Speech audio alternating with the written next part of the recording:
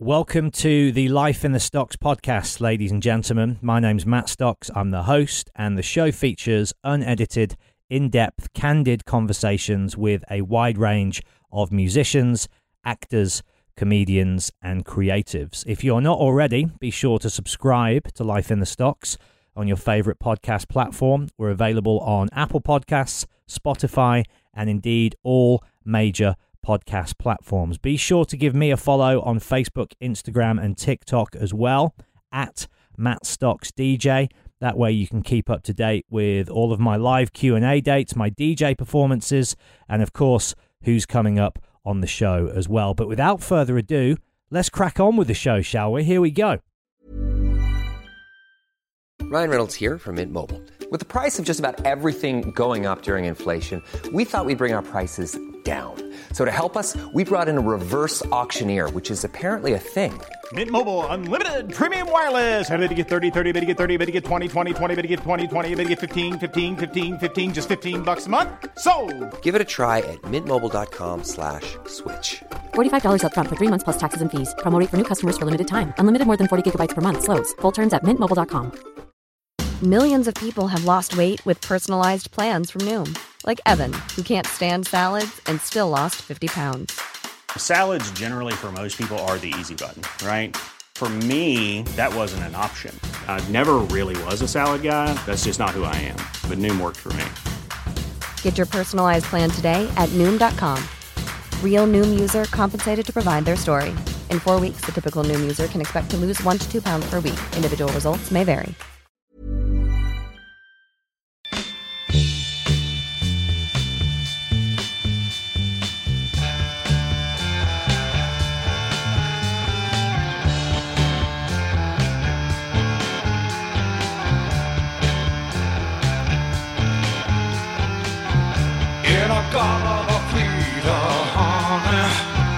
Don't you know that I'm loving you? In a garden of Vita, baby. Don't you know that I'll always be true? Well, thanks for coming over, dude. Cheers. Thank you. Man. Have you done your coffee already? Straight Almost. down the hatch. So I guess Wales is where I want the story to begin. My mum's from Brecon, or Talgar. Where were you born? You were born in Wales, right? I was born in Ystrad Mynach, which is a little mining village just north of Cardiff. So I left, as you can hear from my accent. You didn't stay long. I wasn't. I think my first words were in a Welsh accent, but after that, we moved to America in 1967. So I was about 2 years old, and we're this little Welsh mining family that immigrated to Atlanta, Georgia in the late 60s. So it was a bit like, I think for my parents, it was like landing on the moon. I'll bet. I mean, I imagine Absolutely at that time, nuts. not many people were leaving Wales to go to the States. No, I mean, it was, I traveled around, I moved around a bunch. And even I remember in the 70s moving around, and that was strange. But in the 60s, to travel from England or from Wales and to live in Atlanta was literally like moving to the moon. I mean, you knew you weren't going to see your family for even a couple of years or whatever, and we didn't have any of these things we have now. So it was just crazy. And of course, the world. I mean, when I hear my parents' stories, I mean, it was my parents. The first day, my mom dressed my brother and I in wool. The kind of thing you dress kids back in those days. Wool trousers, wool, and sweaters, and it was probably like 100% humidity, 98 degrees, Atlanta in the late spring. I mean, crazy. I mean, it was just taking that Welsh fashion over and there. she couldn't drive, so we were walking. I'm literally walking from the motel to pick up, because I think they put him in a motel to start with, into to a shop. Like a mile and a half, just cars driving by, this woman with 2 kids dressed in wool suits. You must have looked like aliens to everyone else, right? Yeah, it was nuts. I think it was just nuts. Yeah. What did your folks do? What drove them to want to migrate over there? I think my mother always wanted to. Can I just ask you to stick that nice and close to your mouth as well? Here you go. Lovely stuff. I think my I think, I know, especially with my mother, she just always wanted to get out of the valleys. I think she had aspirations. And this opportunity came up. My dad was an engineer, and he had done well. And both of their grandparents were miners. So they were both underground at the age of 14. Yeah. And up until they retired. And my dad did well enough in school that he didn't have to be a miner, which was a huge thing back in those days. And he went on and did, got his degrees, worked in the UK for a bit, and then got in the late 60s, Vietnam War was, or mid 60s, late 60s, Vietnam War was raging, and they needed engineers to help basically build shit to kill people, really, ultimately, airplanes and things. And my dad was an aeronautical engineer, and so the best engineers at that time were over here. So they recruited a bunch of them, and my dad got this job offer that he kind of couldn't refuse. Kind of wanted to refuse because he was much more of a, he was a home kind of guy, was he? Really, yeah. I think his whole life he did, really. But did they have a television? The story goes, there's sort of a powerful story in my family that when he sent the letter of acceptance, he put it on a string on it and put it in the post so he could still pull it out if he changed his mind. I don't know if that's really true or not, but so that's what really drove him over there. He had this opportunity, and it was to build bombers, I think, at Lockheed, which was based in Atlanta, just outside Atlanta, in the mid-late 60s, in 67, I think. And we were there for like a year, and then we moved to North Carolina. Have you got brothers and sisters? I do. At that time, just a brother who was older. And so he was old enough that it was quite a big event for him, because I think he's 7 years older than me, so he was about 10. And, obviously just a little Welsh kid. And he was suddenly in this school in Atlanta, Georgia. And the story he always tells is it was his first day, and he was spinning out, just completely. Couldn't understand anybody. They couldn't understand him. And the teacher was like, so you want to go to the restroom? And he was thinking, oh, thank God. Thinking there'd be this room with like couches and shit that he could just rest in. So they sent him down the hall, and then walks into a bog. He's like, what the fuck? So yeah, I think it was really tough on him, but we all benefited from it ultimately. And then I have a little sister, but she was born in the States a couple of years later.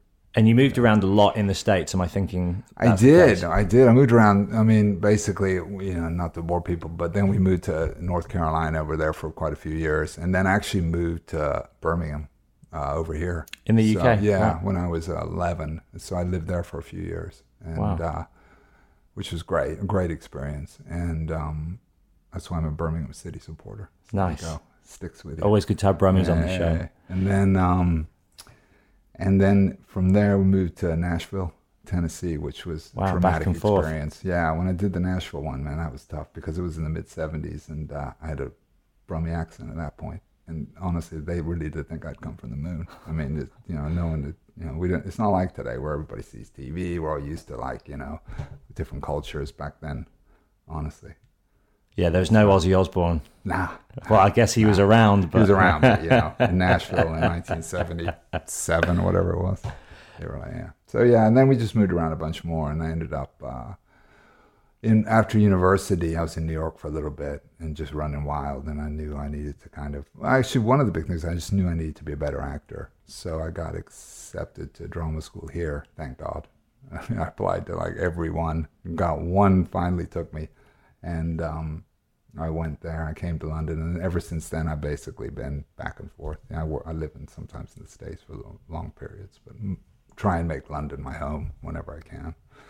Do you even concern yourself with stuff like this? But do you identify as American, as British, as a bit of both? A bit of both. It depends which part I'm up for.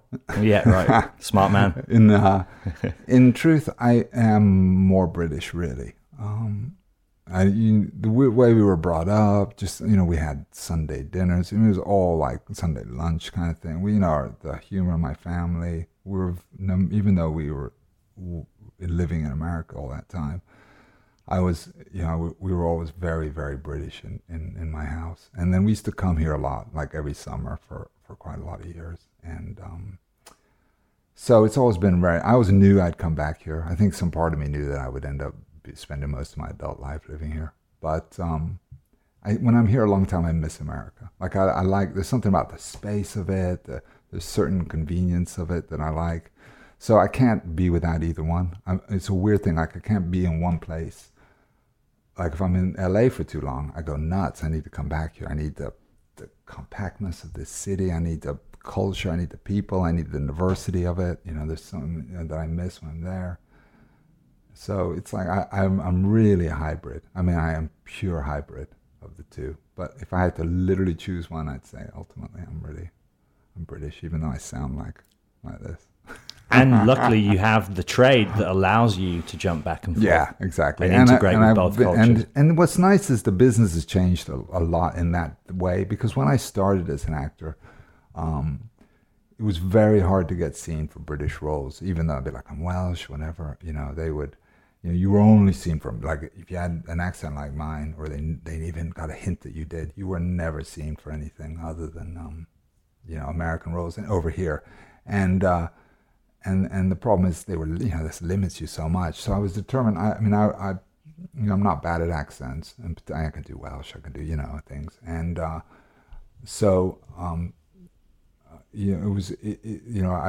always wanted to do much more British stuff. It was really hard. But what's happened now, because TV's become so much more international, and even Game of Thrones was a big game changer in that. We had American actors, doing, in varying degrees, but generally pretty decent British accents, and it's more and more of that we get seen, that it's not so like, if you're, it used to be almost like if you only did Liverpool, if you're from Liverpool, they're so specific. And don't ask me to do that. I'll leave that Stephen Graham. I had Stephen Graham on the podcast, I heard it. and his accent when he's just being himself is like Scouse turned up to 11. I know. It's if you ever want to learn the Scouse accent, I'm just going to listen study to him. But I play both, which is great, and I get to do bits and bobs playing, either someone from Britain or someone from America. Obviously, a lot of American stuff, because I do a lot of work over there too. But that's really been great. But what's been so great is how that's changed, and that may be partly because my work has changed, and people know me a bit more now. But yeah, it's a fascinating career trajectory and journey that you've had. And I want to talk first of all about the School of Drama that you studied at in London. It was under a guy called Sam. What was the teacher's name? Kogan. And yeah. Very radical. Eddie Marzen studied there with you as well, right? Eddie's my best mate. Yeah, he's like, literally the expression, he's like my brother, which people use all the time in America. Yeah, he's my brother, in this case, it's really, really very, very true. We talk like every day. But we actually went to another school first, which, Mount View, which is now in South London, I think, but used to be up in Wood Green, Wood Green. And it was crazy back in those days. So we were there for 3 years. So Eddie and I studied there together, and that's where we first met. And it's funny, it's crazy. Now you look back, and it's just, there's probably like a handful of us still doing it, left. We were still in the profession. But there was a teacher. We were so lucky while we were there for the 3 years we were there. Sam was a teacher there. They hired him, and he was... amazing, man. When you say he was like a radical guy, what was his radical the science of acting? Less radical now, but back, and we're going back to like 19. I think Eddie and I started in 88, so 88 to 91 or whatever it was. And back in those days, sort of drama, and people are probably going, that's not really true. But back, at least in the majority of drama schools now, I know there were, there was Drama Center was quite well known as being very radical and methody, and the kind of Mount View, some very traditional drama schools where the way they taught was still kind of very, they kind of steered clear of too methody type stuff, too much Stanislavski, you still gotta like find your center and speak clearly, and very kind of RSC type acting. So they hired this guy Sam. He was just a teacher. He didn't have his own school or anything at this point. And I think another school did as well in London. I had him teaching there, but we were incredibly blessed because he was only there 3 years. They fired him ultimately because he was just creating so much, like a cult really around it, because he was the best teacher there. He was amazing. And he studied at the Moscow Arts Theater himself. He's a Russian.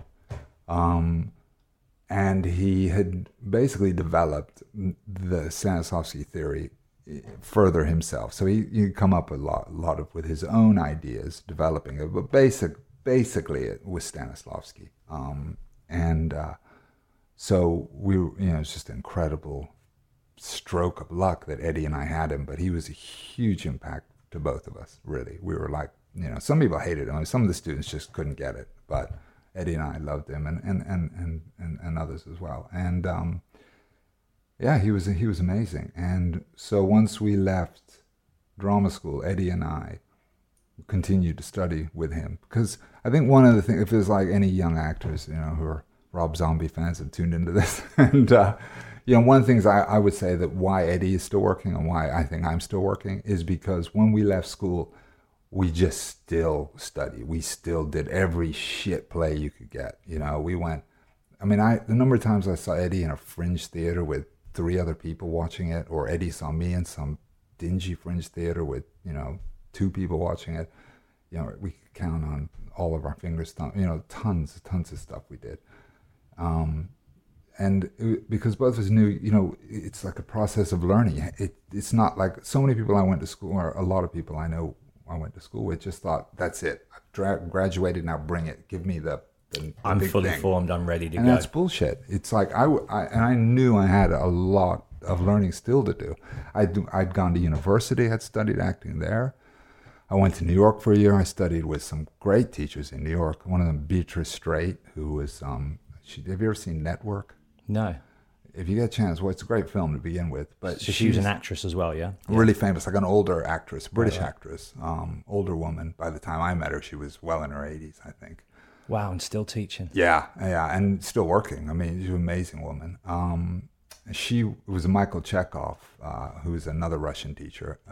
She had studied with him, so it was a studio in New York, and she taught me for a year. And she was, she's amazing. But, Network, yeah. Yeah, to be careful, you got to put me back on track. It's all good. That's why Network is definitely worth checking out, because she won the Academy Award for Best Supporting Actress that year, like in the 70s, 76, something like that, for the shortest scene. She's only got one scene, I believe. It's when, I think it's Peter Finch finds out he's having an affair or something like that. But it's just this amazing scene. But that one scene, she wins an Academy Award for. It's the least amount of time someone's been on screen, and they still win an Oscar. So she was amazing. So anyway, I studied with her. I went to Mount View, and even then I was like, I still wanted to learn more. I know I can be better. I could be real. I can be more, just better. Shit, I could just be better. And so you still feel like that now?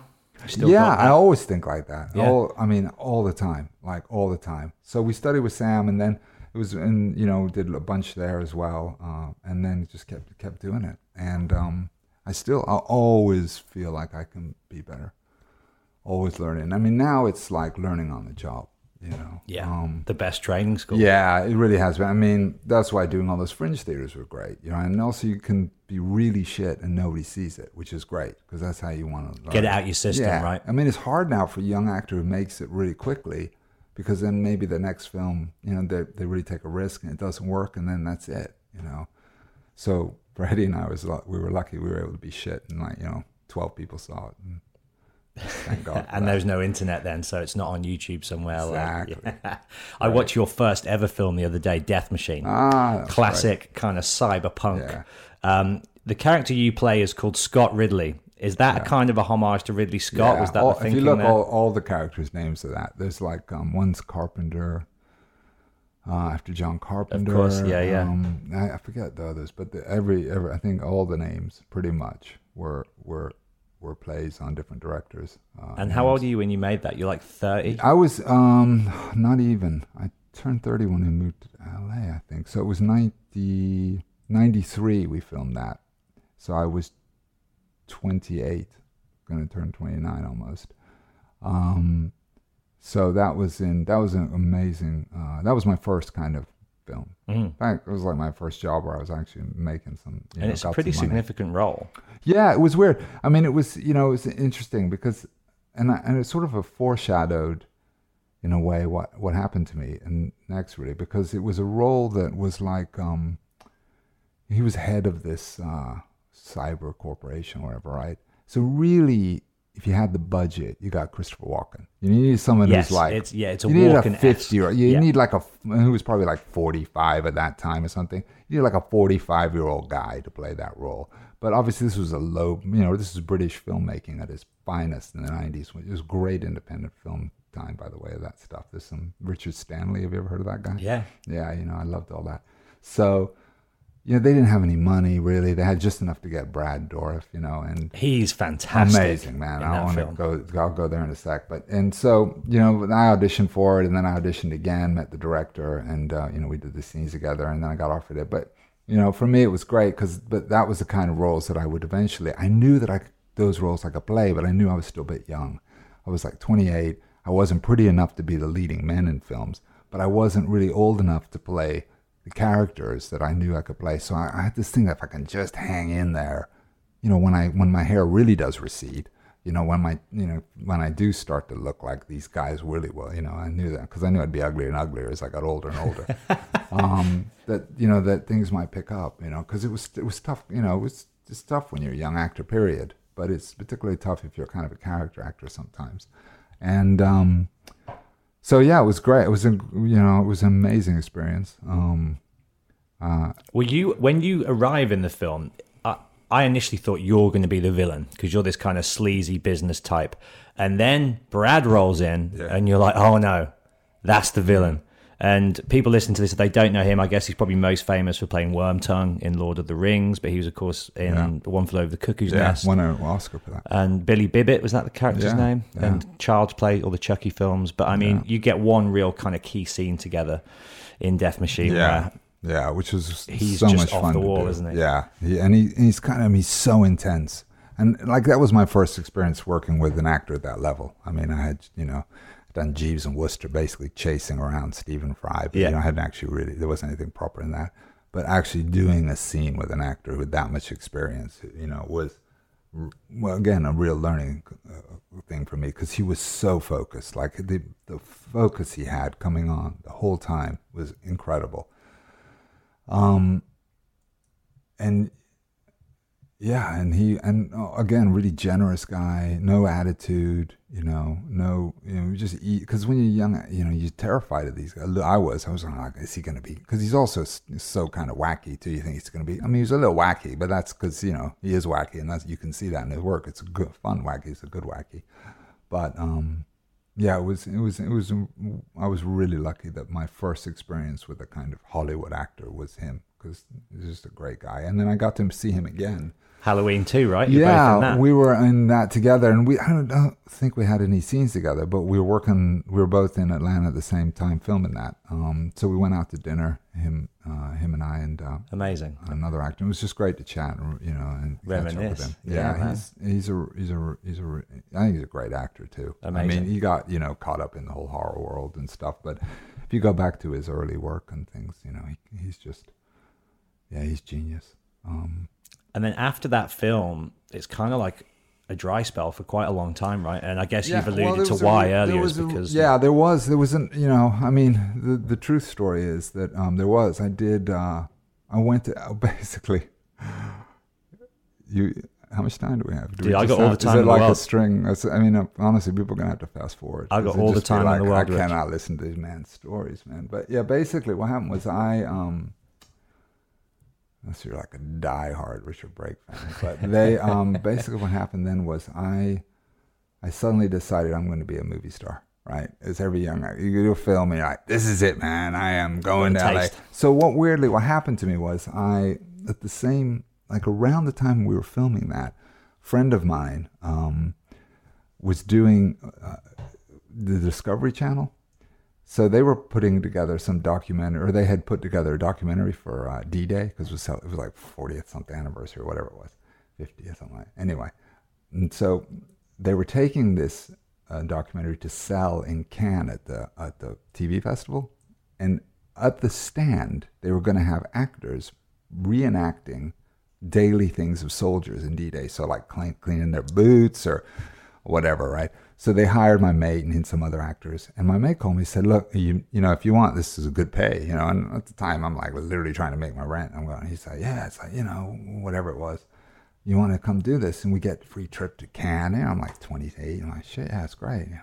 So I said, yeah, I'm in. So basically did that. We went to Cannes. It was the best time I've ever had, by the way. It was so much fun. I mean, it's such a laugh. But we did this thing. And they loved it so much. They're like, yeah, come to Anaheim in November, December, whatever it was, because there's another convention. We're going to fly you guys. So we're like, oh, we're going to LA.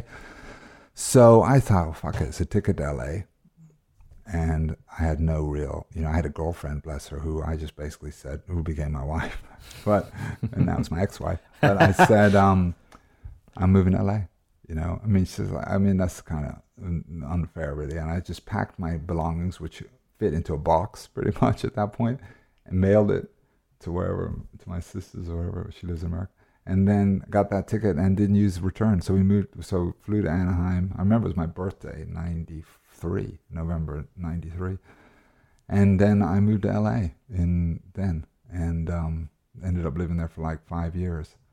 So just going for auditions, going for parts. Yeah, I mean, I got there and, you know, it's an eye-opener. You know, it was crazy. It was like, I would not recommend it. Like if a young actor says to me, oh, I think, you know, I just did and they do, like people, not even young people, like, you know, people have been around a little bit, go, oh, I just had a great part on, you know, whatever. And I'm thinking of moving to LA. And I'm like, yeah, I'd wait. It's one of the best things that I've heard is the saying, wait till they want you, which I think is, you know, if you're an actor over here, you know, it's better to wait, you know, because there's such a feel like, oh, it's all happening there. But, you know, I had a American passport. You know, my accent's like this. So I thought, oh, you know, I'm going to do it. And I had Death Machine in the can, right? Yep. So I go there.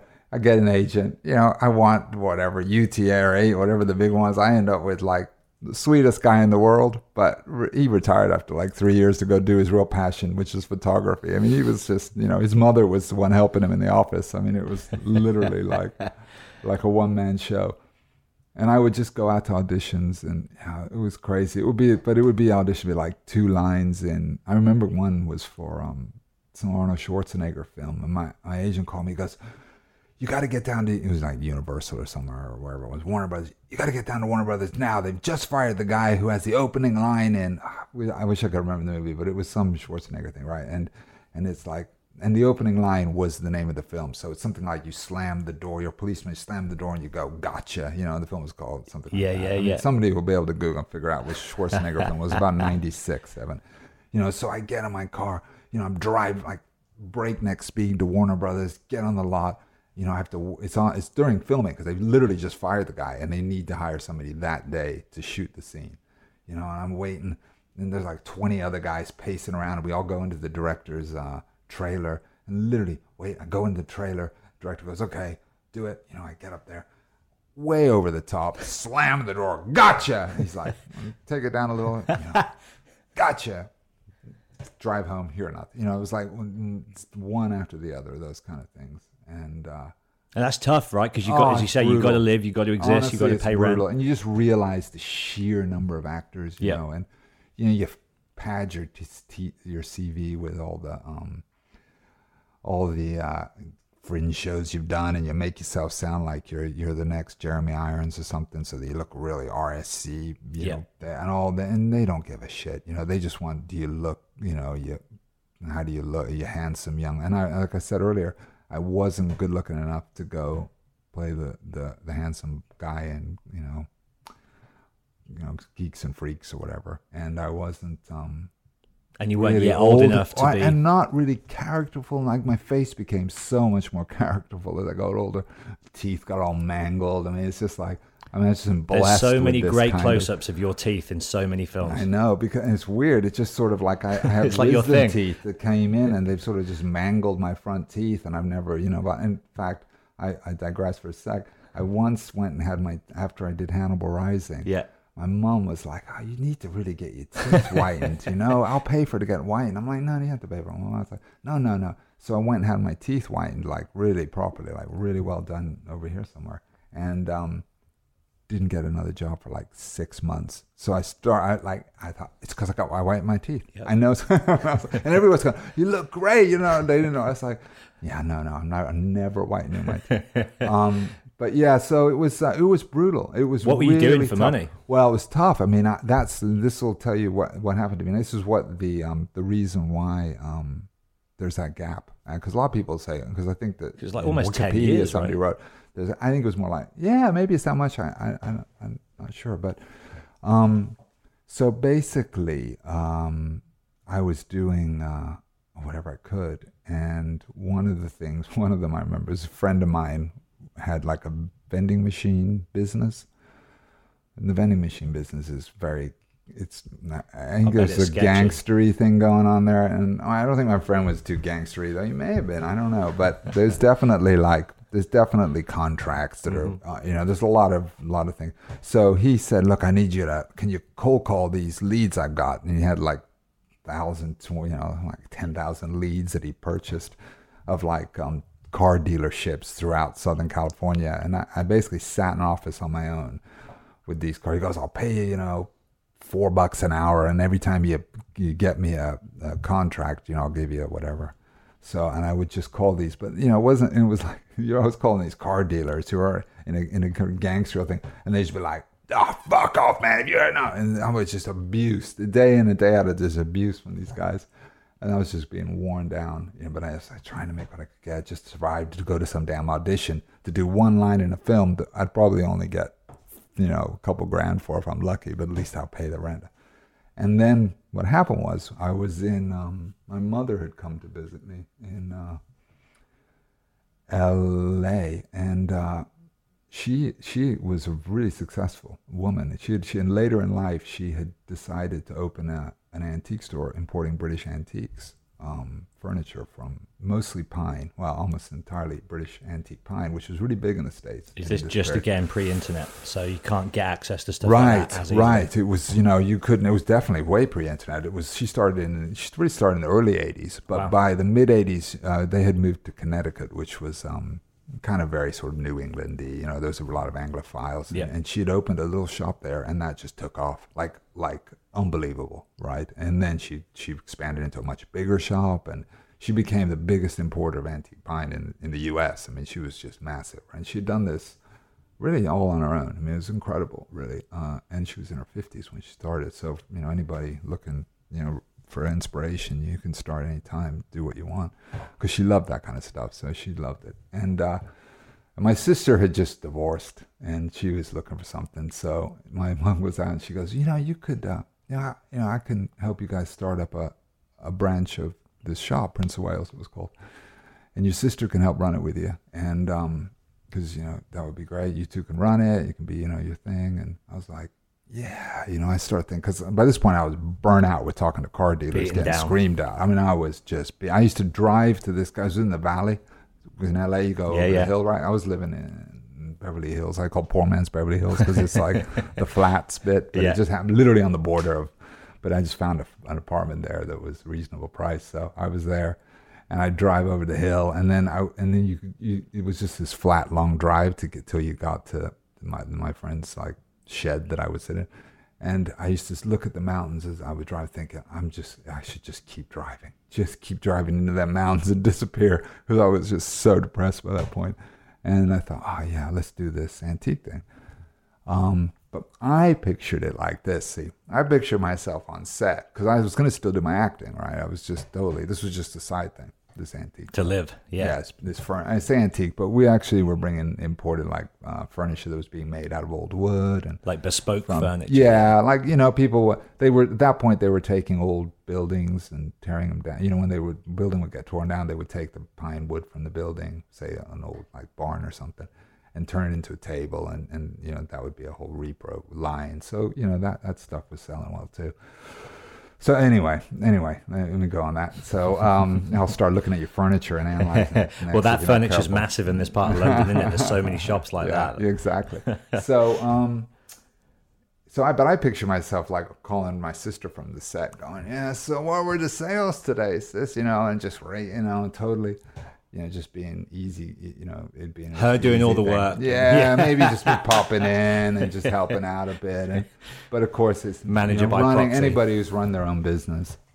You got to be there hands-on. Unbelievable the amount of work, and I'm a bit of a control freak. I've learned, and it was the hardest thing I've done in many ways, but it was nonstop. So, and it did well. The shop was, was in Santa Monica, and and we were selling. But this is the way we had to start building our own stuff there, and we had these incredible guys building. But I was like nonstop working at it, and but earning some money. Starting for the first time. Actually, had a credit card. Do you know what I mean? Like I never even had a credit card. And now they were sending them to me, begging me to have them, and I was like, wow, this is pretty good. I was, I got married and. And I was still auditioning though. I still had this agent he hadn't quite gone to become a photographer yet. And his mom was still working, and he's a nice guy. He was still sending me out every once in a while. And I got one film called Subterfuge, which is truly the worst film ever. So please no one watch that. I'm absolutely awful in it. But, so I was still like trying to keep my feet in it, and did a bit bobs, but it was getting more and more possible.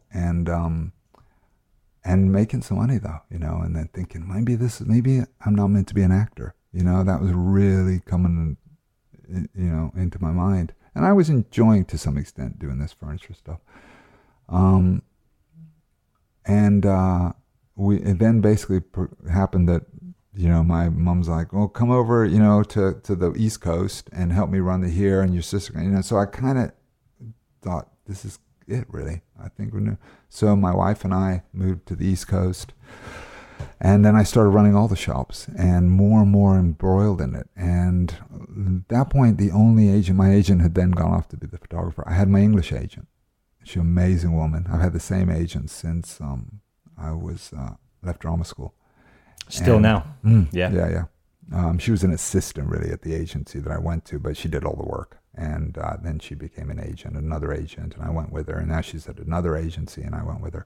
So I've always been with her. And she was still kind of my age. She was like, what are you doing this antique stuff for? She doesn't talk like that. Sounds like a New Yorker. But she's from up north, so she's very blunt. She's like northerner from Bradford. She says it as it is.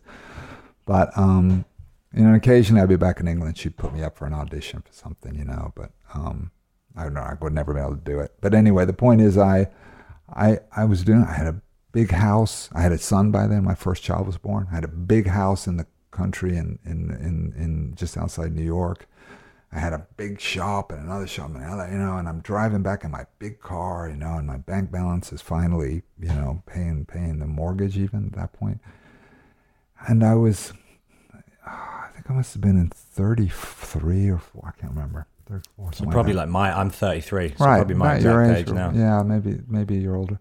Hadn't acted for, I'll tell you, it was like 99, so, and I'd done something, was it 95, 96, so I hadn't reacted for about 4 or 5 years. At all? Not really, maybe, I think the last thing I did was like 95 or something, so it was like 4 years, nothing really. And, some auditions and stuff, but really, I knew it was fading. I knew it was, but it was really hard. Like I didn't like watching movies because it would just make me depressed. Bet it's like a horrible reminder of the life you could have had. And then I was driving back thinking about my son who had just been born, and I was thinking, I hope he has, as you do. God, what kind of life's he gonna have? And I this thought popped in my head. God, I hope he doesn't have a life like me. I hope he doesn't have a life like mine, right? And I thought, what the fuck?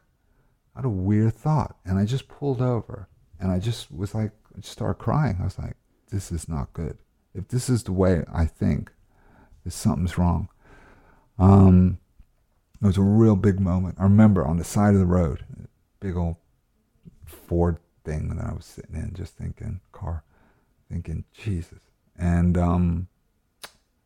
we tried a little bit. I tried to do, like, my ex was, we're really good about it. We moved to Brooklyn to see, because we're living in like a place that just in the suburbs in Connecticut. It's just, pretty beautiful. Some people love it. Not me. I'm an urban guy.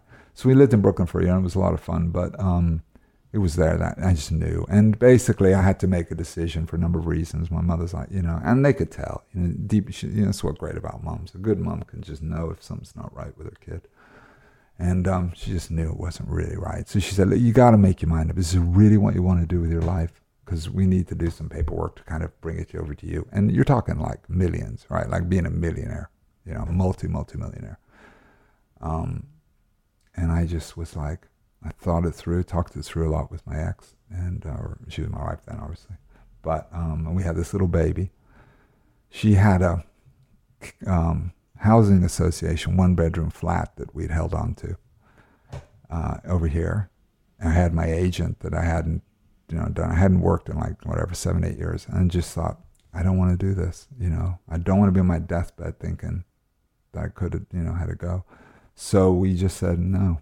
I'm gonna give it up, and just walked away from millions and millions. And we had hardly any savings either, because it was expensive living in Brooklyn, So we had a little bit, enough to kind of get us settled and be okay if we didn't make any money for a bit. And then we came back to London, and she got pregnant within about a week. Oh man! And so I had 2 babies. Hadn't worked as an actor. But you're happy. You're feeling. But I was happy. I was brave. really inspired, and I just went for it. And I think one of the things that's great about having an experience like that, and that's why I think people really need to have a think about it, if they want to be in a whatever it is, if it's what you're doing, DJing, anything creative is hard work. It's hard work, and you got to be sure it's really what you want. And they say to you, you got, and you're young, you're like, yeah, it's definitely what I want. It's definitely what I want. And deep down, you got to answer that question, because what you're saying to people is not always what your head's saying. And that's kind of what I began to really realize when I got back to. You got to really see what what your real brain is saying to you. I think that's important as an artist all the time. Like, what is your what do you call it when your unconscious, whatever, what is it actually saying to you? And then if it, for me, the experience of doing something else and being so unhappy made me realize it is what I want to do. So there's, times when it's tough, especially in those first few years back, that I just know I'm much happier doing this, even though, we don't have a car, we're in 1 bedroom, we're lucky to get a couple more bedrooms. We did a house flat swap or whatever you can do. So, but, I got 2 kids, but, it was worth it. And it's stuck with me. It's really been a big thing. That was a huge, and that's the true reason why there's a gap between 94 or something, and I think 95 was definitely, and then 2002. Yeah. But then 2003, boom, Cold Mountain comes out. Yeah. And you're in that, and it's one of the biggest, most lauded, successful films of its time.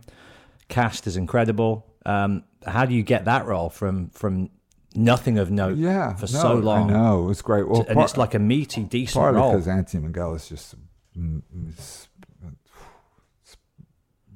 special guy, unbelievable.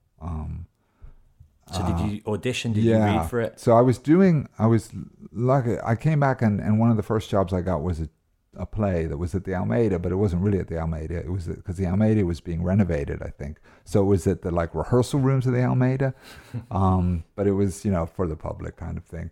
And, almost the Almeida. Yeah, so I could put Almeida on my CV because they produced it. But we were in this kind of rehearsal room. It was cool, and they set it up like a theater, and and it ran for a month, and then it toured, and it was directed by my brain is gonna.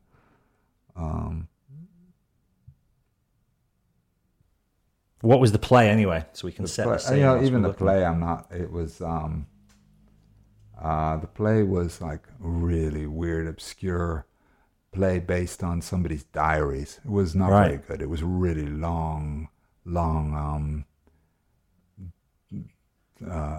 dialogue, like monologues and things. It was really dull. And I played his Dutch servant. It was this guy that never. It was a true story. Like, he never left his house, and he just I don't remember that guy's name later, but he's just amazing director, older, incredible. Directs a lot of opera. I don't know why I can't remember his last name, but and so this play was not great, to be honest with you. But we went on tour with it anyway. this director whose last name I cannot remember, who I can picture totally right now, who I actually know even from before because he brought down an amazing version of Long Day's Journey into Night with Kevin Spacey that came to my university when I was there. So I'd known his work and it was incredible. Like, he's an incredible director. So Anthony Minghella, because he saw that I was working with him at that time because I auditioned while we were on tour. I think that's what made Anthony Minghella go, oh, because I did a tape first. I think I went to see the cast. We were on tour in like Winchester or somewhere, or Oxford or somewhere, and I had to come into London and go on tape. And then in the tape, they're like, they always say like, what are you up to at the moment? And I was like, I'm doing this play directed by, Jonathan, blah, blah, whose name I can't remember right now, who's incredible. And I think that made Anthony Minghella go, oh. And that, and probably my face by then, it started to look a little bit more rugged and weird. So so I came down and met him like the next week. Again, I had to come from wherever I was. And weirdly, his offices were right near where I used to live. So I went and met him and just had a quick little read and just had a chat, really. Just such an amazing man. And then I wait like a week, just, longest week of your life. Oh, longest, because at that point, obviously, as you just said, I had really not done anything, So this was just huge. And then I got the call. I thought I hadn't gotten it, and then I got the call at the end of the day. I was like, and we were like jumping around with joy in the house. And the amazing thing with that too is, I went out there. It was in the old days when they used to really treat you well on a film, like flew you out, and then you got taken through you didn't have to go through customs, you got taken through a special place and all. It was like, everybody, it was weird. Every single actor had their own driver and car. So it was Cillian, myself, and another actor. There were the three baddies in that scene with Natalie Portman. And we all had a car. So we'd all follow each other until we finally said, look, we just all want to drive together, really, because we just want to hang out. So we don't really need three drivers. We just need one.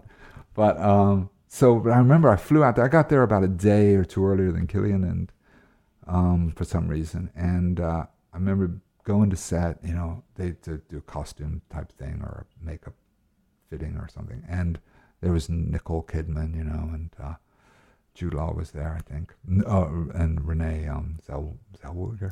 Zellweger, yeah. And thinking, Jesus. And up comes Anthony Minghella, and just, like, it's in the middle of shooting all this stuff with them, right? Nothing to do with me. I'm not filming for like almost like a week. And he comes up and just grabs my hand, shakes my hand, holds it with both hands. And I'm not kidding. And I told this story before he died. So, you tell stories about someone who passed away like he did young and still in the height of their creativity. It tends to be a little bit, people tend to exaggerate stuff and, oh, he's the most incredible human. This is a true story. I've always told this story even before he passed away. I've never felt anything like it. It was like this energy, because I was quite nervous, obviously, and this is a big thing for me. This energy, I just felt this complete release in myself. I just relax, and it was like flowing through him into me. It was the weirdest thing I've ever felt, and I'm not kidding. It was, and I'm not like too hippie dippy. A little bit. I'm a veggie. I'm a little yoga, but not this much. And it was like, wow, incredible. And he also gave me this feeling like I was the most important person in that film. That moment, he was an incredible man. It was really incredible. I've never experienced anything like it.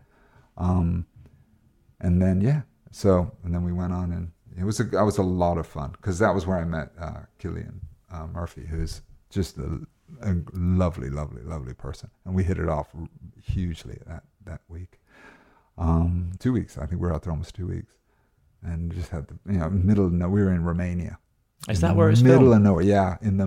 I think they wanted, because I'm from like I said, I lived in North Carolina, and the book is set in North Carolina. Yeah. So I talked a bit about that when I met Anthony Minghella, and I think that obviously helped too. And they wanted to film in North Carolina, but A, I'm sure budget, and B, also there's too many. It was like phone lines, and they just couldn't get around it. So they filmed in the mountains of Romania. It's quite far away from Bucharest. It was quite a drive. So we're really in this kind of skiing resort off season. It was so much fun. It was like, I was spoiled actually after that. I thought every film was like this. we were all living in this kind of ski chalet place. So everybody just had a communal room that we all hung out in, and anybody put music on they wanted to. And Killian's got great taste in music, so he put music on, and there was Natalie Portman who'd be giving you a kiss goodnight. You know, I mean, it was just, it was like, you think, oh, this is how it normally is. Now I realize mostly you're in some big hotel, everybody's in their room, occasionally you'll go out to dinner, whatever. But it was this real like family vibe the whole time. And I've spoke to a few actors, and they've always said that the actual experience of filming the projects is often as rewarding as the work itself, like everything around the work, you know, because it's often like a boot camp and a holiday. Obviously you're there to work, but it's these experiences and these friendships. And it seems like you've had that a few times in your life as well, like meeting someone early on and then later on you'll work with them. And obviously you and Killian got to do that scene in Peaky Blinders together. Yeah, and also we met... and Batman Begins, did you? So it was great, because we're basically with... Because that came straight after Cold Mountain as well. Because at that point, right? I learned a lot from him. Like, you talk about learning, like he was a young actor when he was 26 or something, if that, you know, and he had filmed 28 Days Later. Yeah. Later, right? That's the one. They had filmed it, and it was coming out around the time that it was like a couple weeks after we were filming Cold Mountain. So, you know, it hadn't come out yet. And so he wasn't... He's not a star yet. No, not at all. I mean, he was a young actor the casting directors knew. And, you know, that definitely he'd done that, the play Disco Pigs. And obviously, I'm sure he'd done some film work. But he was not anywhere near what happened to him. And it was amazing, because we're hanging out, and... you know, the film hadn't come out, and then it came out. And see, it did well over here. You know, it did reasonably well. And then you're probably aware of this, but then and then we hung out a lot, because he lived at that time lived near where I lived. So we would go and we just go catch a movie together, or you know, just do, you know, listen, go see some music, or do whatever. Well, the thing I learned from him, though, going back, is we were flying back from Romania, and we were chatting and talking about, I think Colin Farrell, actually, about, because he was friendly with him, because he had done a film with him, actually. They'd done an Irish film together. Yes, for a great film. Great film. I can't remember the name of it, but... Yeah. Really He'd done some movie. really good work already, Killian, that's right, I remember. And I think he went on to do Girl with a Pearl Earring afterwards, but... which is weird, because he was on the phone to the director of that, who directed Hannibal Rising, so it's, you know, it's so weird how it all connects. But anyway, so we're flying back, and I'm chatting with Killian. He's talking about Colin Farrell, and he had just been, you know, made a certain amount of money on some film that he just done. I can't remember which one, right? And it was a lot of money, right? You know, not completely astronomical, but, you know, something that's... And I remember Killian saying, I can't wait till I make something, or something like this. I mean, it was probably much more poetic than this, but, you know, I'm looking forward to the day that I'm going to make that amount, you know, which is going to be soon, kind of vibe. Like, I'm going to do it. And I went, yeah, me too, you know, me too. But I could see in his thinking that he really saw that, right? He really was like, yeah, that's going to happen to me. And I could see that I was saying it, but there was a little voice going, it's not going to happen. You know, and I had, at that point in my life, I was actually studying with a guy who studied with Sam. I was still studying, I was still doing class every weekend, once a month. Me and my mate, who was also an actor, would go, and we would go to these, you know, this course, which is very much still based on his name is John. I shouldn't name drop him, because he'll be angry if he's listening to this. John Osborne Hughes, who studied with Sam and then did his own. He's basically kind of taken it in another direction a bit, but is more or less a similar type of method. And I was doing some work with him, and a lot of it's about looking at your own thinking, really. A lot of Sam's stuff is being really aware of your own thinking, both to know it as an actor, you know, to be able to do that in work, but also to see where your thinking is blocking you and messing you up, because it's a lot of what being an artist is about, our own thinking screwing us up. And I could see my thinking was like, not really, I was little voice was going, nah, fuck it. And it was huge, man, for me, huge moment where I was like, oh my God, because if you have that little voice, it ain't happening.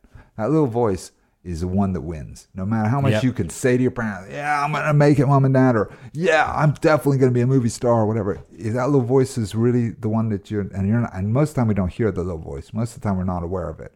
or unless it's really loud sometimes. But normally we just think, oh, it's not there. But you need to be aware of it, is what the thinking, I believe. So I saw it, and I kept watching it then. Like every time it popped in, I go, fuck you. You're just a little voice in my head. It's bullshit. It's just something that got put there as a little kid because some teacher probably, and I kind of traced whatever it was. And I looked at some of the other little voices that weren't doing the same. And that was a huge moment for me. Because Killian didn't have that little voice, He was self-assured. And he just didn't, or he had seen it, or that little voice, he had just dealt with it. Or some people, I think the voice is more destructive than others, or it's just not, they're not as aware of it or whatever.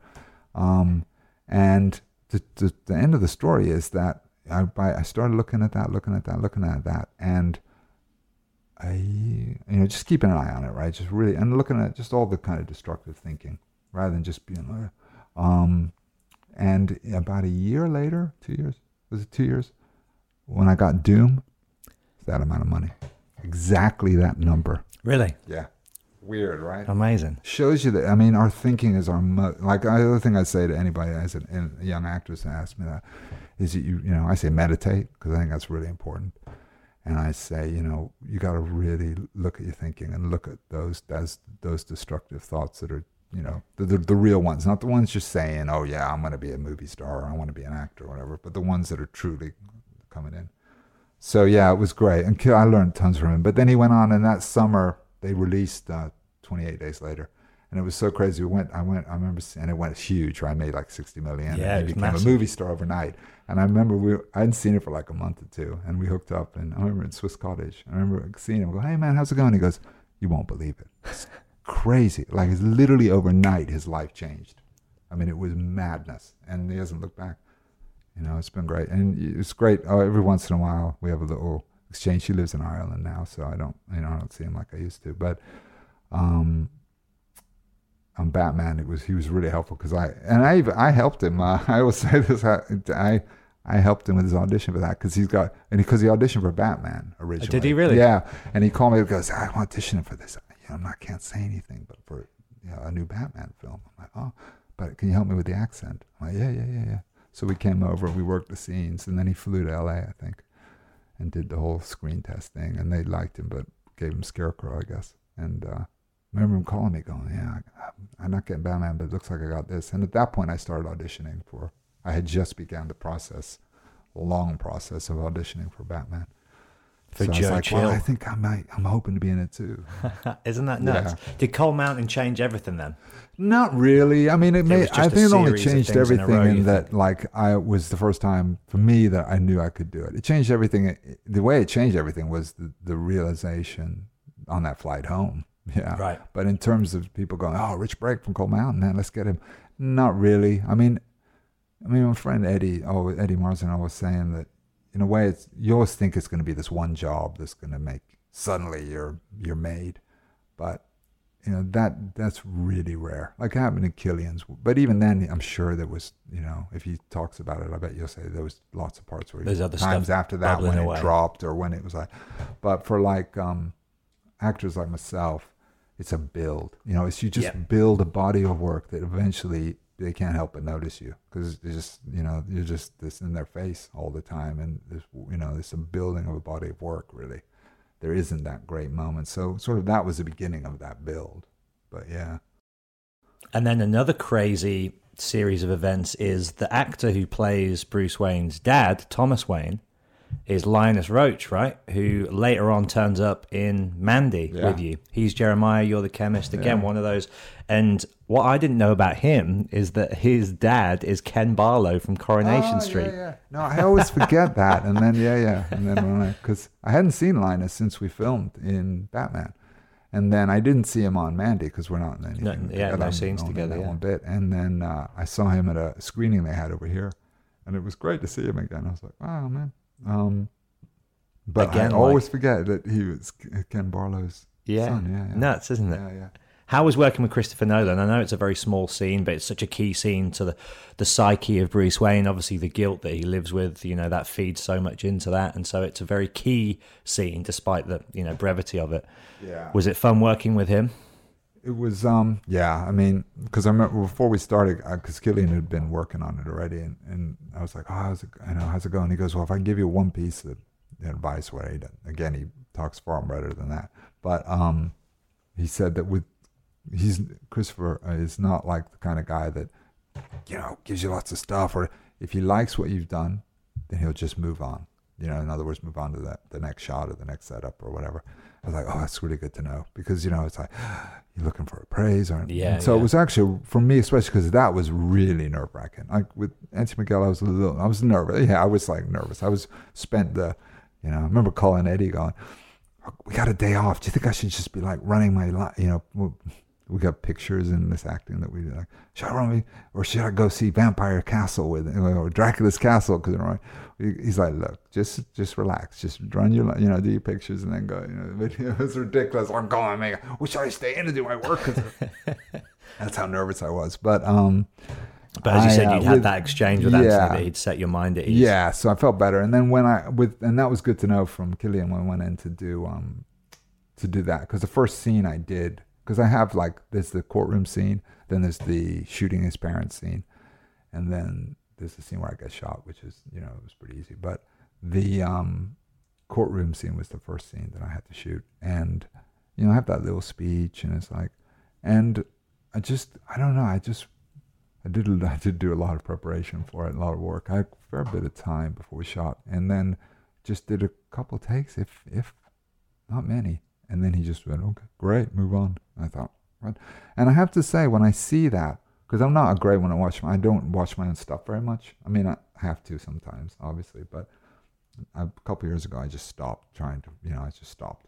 So you're trying to avoid the premieres? So if I don't have to watch it, I don't. Yeah, I do. I mean, the only one's Rob, so I'll go do Rob's stuff, because I just love him. We'll get to him. But the thing, but I've seen that scene, obviously, and then I was like, and I think that, for me, it's like, when I look at it, that is one of my favorite bits of acting that I've done, personally. If I had to pick a bit, I mean, I was just that, and it's a tiny little scene, but it's really, you know, something, you know, it's really, really, I really love that. And somebody once commented and said, oh, I think that's what, you know, sent me a little post or something. And I thought, oh, it's nice that some people see it. It's because there's things in that I really love. And I, you know, subsequently could never see it again on it, you know. But and that's when I guess all those years of training, and I don't know what, it's just sometimes things just work out. Yeah. You know, sometimes like you do something and it's like, and other times you can think you've done such great stuff, and then you look at it and it's like, it's crap. You know, but that's, you know, that's how it is. And I think one of the things about doing it for so long is you don't, you know, not to be so precious about it, and just, you know, I've done some work I thought was going to be brilliant. When I looked at it, it wasn't that great. And then I've done other things that like that scene, I didn't think, oh, that's great. I was just pleased that he said, move on, you know, and not done 50 takes and then moved on. So, yeah, I don't know. There's something, you just do the work and then do it, and hopefully it looks good. Well, everything changes in the edit, doesn't it? It does. I mean, that's why I actually don't, you know, in truth, it was about almost 10 years ago now. Yeah, maybe that long, that I made the decision to really stop watching my stuff. Unless, obviously, like, there's some things I do watch, and sometimes you have to watch. But, or if it's a small enough part that, I mean, I'm more interested in seeing the film than my little walk on. But the reason is that I find that you don't have control. Like, as an actor, I realize, one of the things I realized fairly early on is you can do all this great work, but the edit affects it. Sometimes the director, you know, I've been lucky. I've had great directors almost all the time. But a director, they just shoot it. You think, oh my God, now I realize you're shooting it all in mid-shot, or they don't have, it's just, so many things affect the performance in terms of that you have no control over, that in a way it's almost like the work that I do when I do the scene is the work I need to enjoy. And that's great. If I'm happy with that, whatever looks on screen, I can't control that. Ultimately, and it's been very freeing, actually, making that decision not to watch my stuff generally. And you've had some amazing directors. Straight after Batman and Doom, you go into work with Spielberg and Brian De Palma, right? Yeah, I was really scared that night. Yeah. For you, I imagine you would have grown up watching a lot of those great 70s films, like all the stuff that Rob loves, you know, Coppola, Scorsese, Spielberg, De Palma. Yeah. Oh, De Palma was great. I was so pleased to get that. Bobby DeWitt. Yeah, that was great. I had to meet him for the audition, and it was Actually, Eddie Morrison was at the audition too. We were both prepared together for it, because we used to, back in those days, a lot. We'd prepare with each other. So if he had an audition, I'd go to his house and help him prepare, and if I had one, he'd help me prepare. So we both had one. He had a different part, and so we were both, preparing. His is the coroner, I think. He went in for the coroner, and he went in, and he comes out, and he's like, and he goes, right before I went in, the casting director said to me, "Make it funny." Bob, De Palma likes him if it's, and he's like, "How do you make a coroner funny?" I'm like, Jesus. So I went in, did Bobby DeWitt, and it was great. I mean, Brian De Palma's got like this whole, there's a sort of myth that he's just this nasty, tough guy, and he's really hard on his cast and stuff. But I really liked him, got on with him really, really well. I mean, I was only out there for, I think it was 2 trips. It was Bulgaria we shot that. A couple of times, but I really dug him a lot, and I loved his films. I mean, I'm a big Scarface I think fan. one of the most overlooked and underrated gangster films ever made is Carlito's Way. I think that film is as good as the Godfather films, as good as Scarface, good as Goodfellas, but it never gets mentioned in that same breath. But I think both Pacino and Sean Penn in that film, and just the style of it, the camera work, the set design, it's an incredible film. Yeah. No, he's a really great director. He really is. Yeah, it was nice. So at the end of that little, the scene, I have that scene with where I'm getting beaten up and stuff and thrown down or whatever. And with Josh Hartnett, yeah. And he, we shot that thing, and we actually had to, I think we had a couple of days shoot, believe it or not, to do that. And then at the end, I get this big hug from Brian De Palma. I was just like, wow, it's nice getting a big hug from this incredible, iconic director. Yeah. It was one, I'll never forget that moment. I loved working with him. And then that same summer, I worked with Spielberg. So I was like, oh my God, this summer I bookended. I think I did Spielberg at the end of the summer and De Palma at the beginning of the summer. That was it. And that was for Munich. It was a tiny, little scene, but I don't think I've ever been so nervous, because we had to, it was me, it was 3 of us out. Yeah, 3 of us, these kind of, I guess we're these CIA agents, and typical, Spielberg's incredible to watch. I mean, like the way his mind works in terms of filmmaking, it's in another planet. It's like, because it was, if you see in that scene, I think the camera, it does all this stuff, right? It follows these different people. It's like almost one shot, or there's definitely some very complex thing going on, where the camera's across the street, then it comes over the other side. I mean, it was huge, right? Like a huge thing, and he was editing in his mind. You could see that he had it all in his brain, like the way it works. Just meticulous. Right, it was unbelievable, like his mind, and he's also so relaxed. In between takes, he's putting on his iPod, some weird comedy thing, or whatever he's there listening to. Or he's just incredibly relaxed guy, but at the same time, his mind is just like it's somewhere else, completely working the whole film out. This whole scene out, and it was really extraordinary. But the way it worked was that it ended up kind of landing on me. I think at the end of this whole big sequence of camera movements, it lands on me, and I have to say something. I have to be drunk and say something. So we do the whole thing, and it kind of lands on me, and I do my thing. And Spielberg comes over, and he's like, yeah, maybe not so drunk, maybe the character not so drunk. And I'm like immediately like, oh, I have one thing to do, right? Literally, I mean, I'm there just doing this one, 3 lines or something. And I'm just like, oh my God, I just thought, and I sort of blew his shot, I guess, because in essence, I think, because he wanted to kill. I was like, oh, I'm just terrible. And then he goes, okay, take 2. And, it was a long little setup as well, so it takes a few minutes to set it up. So, and honestly, at that point, I felt like a postman who'd won thing to be in a Spielberg film or something, because I just forgot. I mean, literally, I just wanted the floor to open up and me to drop through it, because just, oh my God, I can't mess this up again. It would just be terrible. So comes, the whole thing goes, and it just lands on me, and boom, it was fine. It was good. He was happy. He was like, yeah, it's great, So, whew.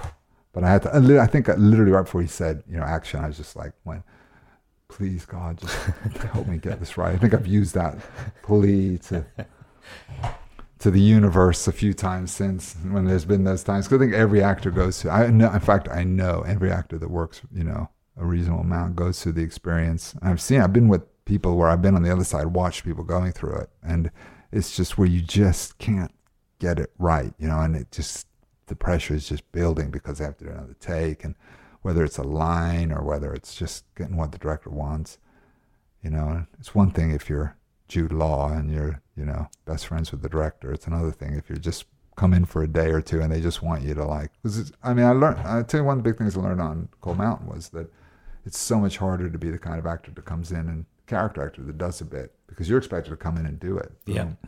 Jude Law, I was thinking, even though he's got to carry the film and he's got his own set of pressures, which are astronomical, in a way, they're in a groove. It's easy. Yeah, he's got a relationship with Minghella. They've done films before.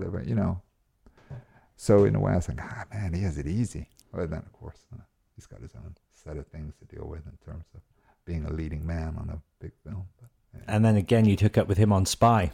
It just keeps happening, doesn't it? It's crazy. Do you think it's just a common thing? Because our kids know each other. Because I have teenage boys, and he has a bunch of kids, and one of his daughters is friends with one of mine. So and we used to live fairly near each other, so I'd run into him occasionally, and and then we did Spy, and by then our kids were quite good friends. So so we hung out. There was a lot of fun. Spy was great fun. That was fun. It was just fun, period. And it was quite crazy. Yeah, because going where were we? I think it was Budapest. So running around Budapest on a Saturday night with Jude Law is, there's literally like a crowd following. So he does go out and sort of mingle, because there's a few actors I've heard that just don't. Yeah, it's hard. He tries to. We had to escape through a window, I think, of a club to get, or through our back, some kind of, it was like a window or something. I forget. We had to kind of, just because it was, it was getting too crowded with people. But I think, as much as he can, it's hard for him. That's the kind of thing. I complained about the pressures of having to come in and nail a scene, but nothing like the pressure he gets, because he's just, constantly getting hounded by people, or people filming him when he's just trying to, go out and have a drink with his mates. I can't imagine. And then it's on YouTube, and and it's like, it's just crazy. Well, the camera phones have really changed the world for the worse in many ways for that. I was watching a Morrissey show once, and it was me, my ex-girlfriend, and then Russell Brand, and we were just on this row enjoying the show, and then as the night unfolded, more and more people would notice Russell Brand was in the row and would linger on the edge of the row, just filming him watching the gig. And we were in front of him, so in the sort of the eye line of, and we were kind of just looking at them like, how rude do you have to be? It's one thing going up to someone going, hey, Rich, I recognize you from your work. I'm a big fan. Can I have a picture? Yeah. That's one thing. But to just be like, hey, there's the dude that plays the Night King. Let's film him in Tesco. I know. Weird, right? It's just, it's just weird. Weird that people would do that. Do you ever get asked about the Muse video that you did? Like on the street, randomly, I loved you in that Muse video.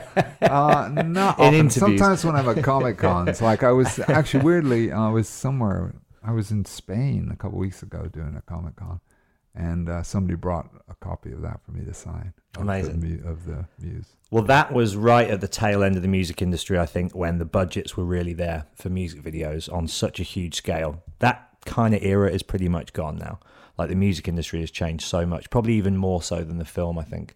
And that video is epic. The scale of it, it's like a mixture of a spaghetti western, kitsch sci-fi, 70s kung fu film. It's all these stylistic elements thrown in, and you're the kind of the villain. Yeah, cowboy in black, sheriff or something. Yeah, it was. Are you a Muse fan? Joseph How did that come about? No, I how does a music video casting process differ? Yeah, it was weird. It was Joseph Kahn directed it, who's a really big video director. Right. Probably I would say undoubtedly the biggest video director in the world. He does films too. I was in one of his films, a small thing, but his films he did something like one of the Torque type films that didn't do well, but he does his weird, these crazy kind of films that are very unique.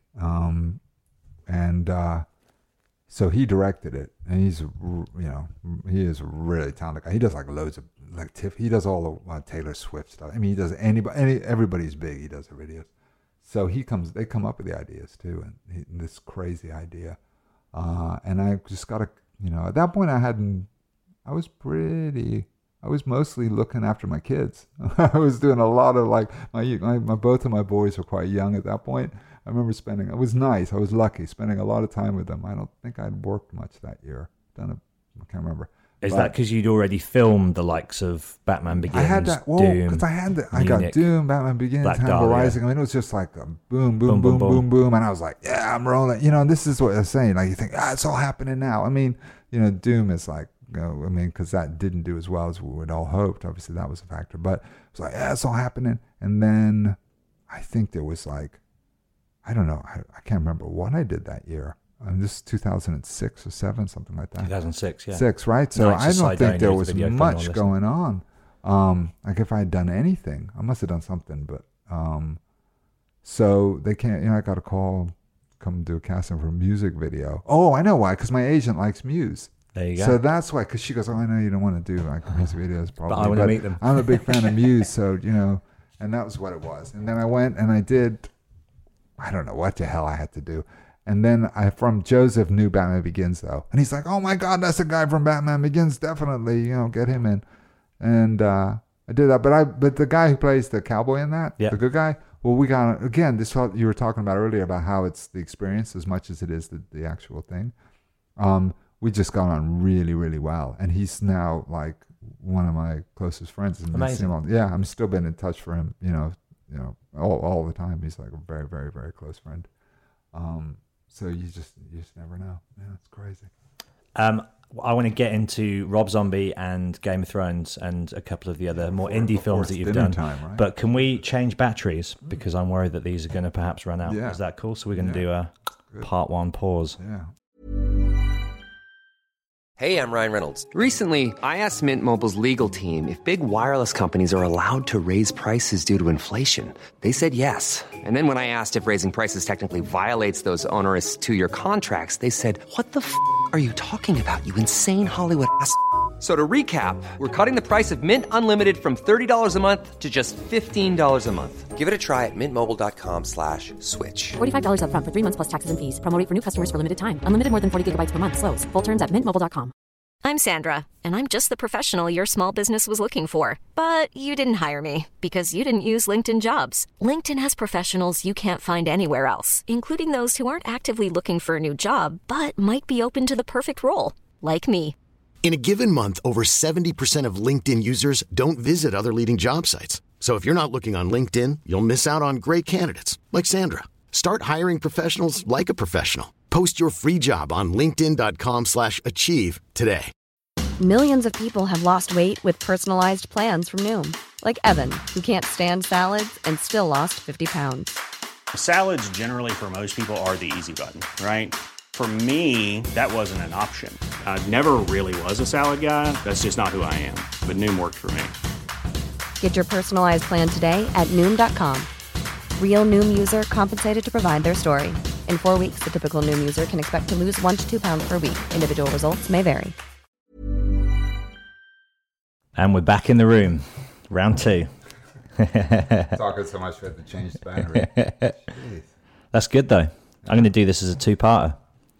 So, Rob Zombie, I heard an interview with you and you said, and obviously you've worked with some amazing people that we've mentioned, Anthony Minghella, Brian De Palma, Steven Spielberg, Christopher Nolan, and you said in this interview that Rob Zombie is your favorite director to work with. Yeah, 100%. Yeah. I mean, I work with great directors, and in no way am I saying that I don't like the other ones, but if I had to choose one, without a doubt, Rob's my favorite, without a doubt. Yeah. How did you get the call for Halloween 2? I read that it was Sid Haig who kind of put you forward. Yeah. Is that true? Or no, that's no. From never believe everything on the internet. It's crazy what people do. No, it's what happened really was that I auditioned. I was going through a separation at that point, and business. It was 2008 here, and just like there was nothing going on. Like all these projects, I had 3 projects get canceled that I was going to do, and they were good ones as well. Or 2 were canceled, 1 changed directors, and So he recast the whole thing, and it was just like, I was like, oh my God. And of course, when I don't know, have you ever been separated, man, or divorced? It's like I've been separated, big change, and you got to look at different financially, everything. I had a couple of kids, so I thought I got to go spend some time in LA. I hadn't been to LA and done the LA thing for a long time. So I moved I was flying back and forth all the time because I had these kids, but I moved to LA in 2000, right at the beginning of 2009. And my first audition, I think, was for Halloween 2. So it was like, can you come? I was like, all right. I went in, did the scene, and I think you can actually see the audition. It's somewhere. It was on like one of the DVDs. I think they had it as one of the extras, DVD extras. Were you cool with that? Yeah, I think I don't even know if they asked me permission, but I don't know if they did, but I don't mind because it was a good audition. Actually, it was fun. It was a crazy character, like I think the necrophilic. I was going to say the characters that you played up until then, you'd done kind of like sleazy businessmen, morally reprehensible, kind of dastardly characters. But I think this was probably the first all-out deranged, warped character in your canon, right? Yeah, just all out, just fucking a fucked up guy. Yeah. And he's talking about shagging corpses, raping corpses, incredible. Yeah. It was brilliant. I mean, Rob's a great writer. I mean, a lot of people they just don't give him credit for it, but he's honestly a great writer. And as the opening of 31, but he just wrote this crazy scene with these two morgue guys. In most films that would be just two people driving a truck with the corpse of Michael Myers, his last victim, and then Michael Myers in the back, or whatever, and they would have some banal conversation, but not Rob. It's just weird discussion about shagging one of the corpses, and I just did and Rob doesn't like to be at auditions. He just has the casting director tape them, and then he looks at them, and so I just went in the casting director and just did this weird thing with the corpse, the necrophilic guy, and then next thing I know, I got this call from my agent in LA. It was from my LA agent, and saying they want to offer it to you. And I was like, great. And then I was like, oh my God, Rob Zombie, and I knew his music, but that was it. I hadn't really seen his films or anything, so I watched the films, and I was like, oh my God, like Devil's Rejects or whatever, and then.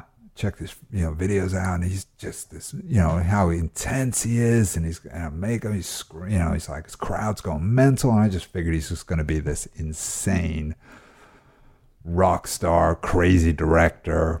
It was just going to be a nightmare experience. I was like, so I was kind of nervous, and I flew to Atlanta to shoot it, and then I meet him, and he's just the sweetest, gentlest, just incredibly generous man.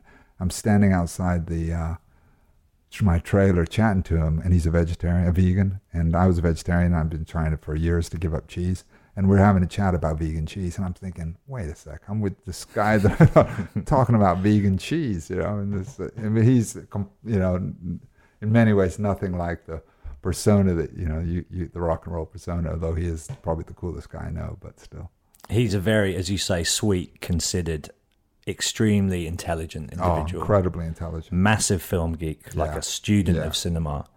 And I mean, the work that he's done has, I think, had varying degrees of success in terms of the critics' response. But if you're a fan of that style of filmmaking, like he's the master. He's up there for me with Rodriguez and Tarantino. Oh, yeah. And definitely. You can see the influence of those guys on him, particularly, I think, with the writing and the dialogue. You can see, like, he's very much a kind of Tarantino guy in that sense, isn't he? Like, yeah. I mean, gives these so sharp. And it's, and he's, I mean, the thing he has so many qualities that are incredible and incredibly inspiring. Like, one thing I often say when people ask is, the thing I think that makes him one of my favorite directors, or my favorite director, and one of the things is that he inspires everyone to be as creative and the best they can be on a set. It's like not just the actors, but even the producers, and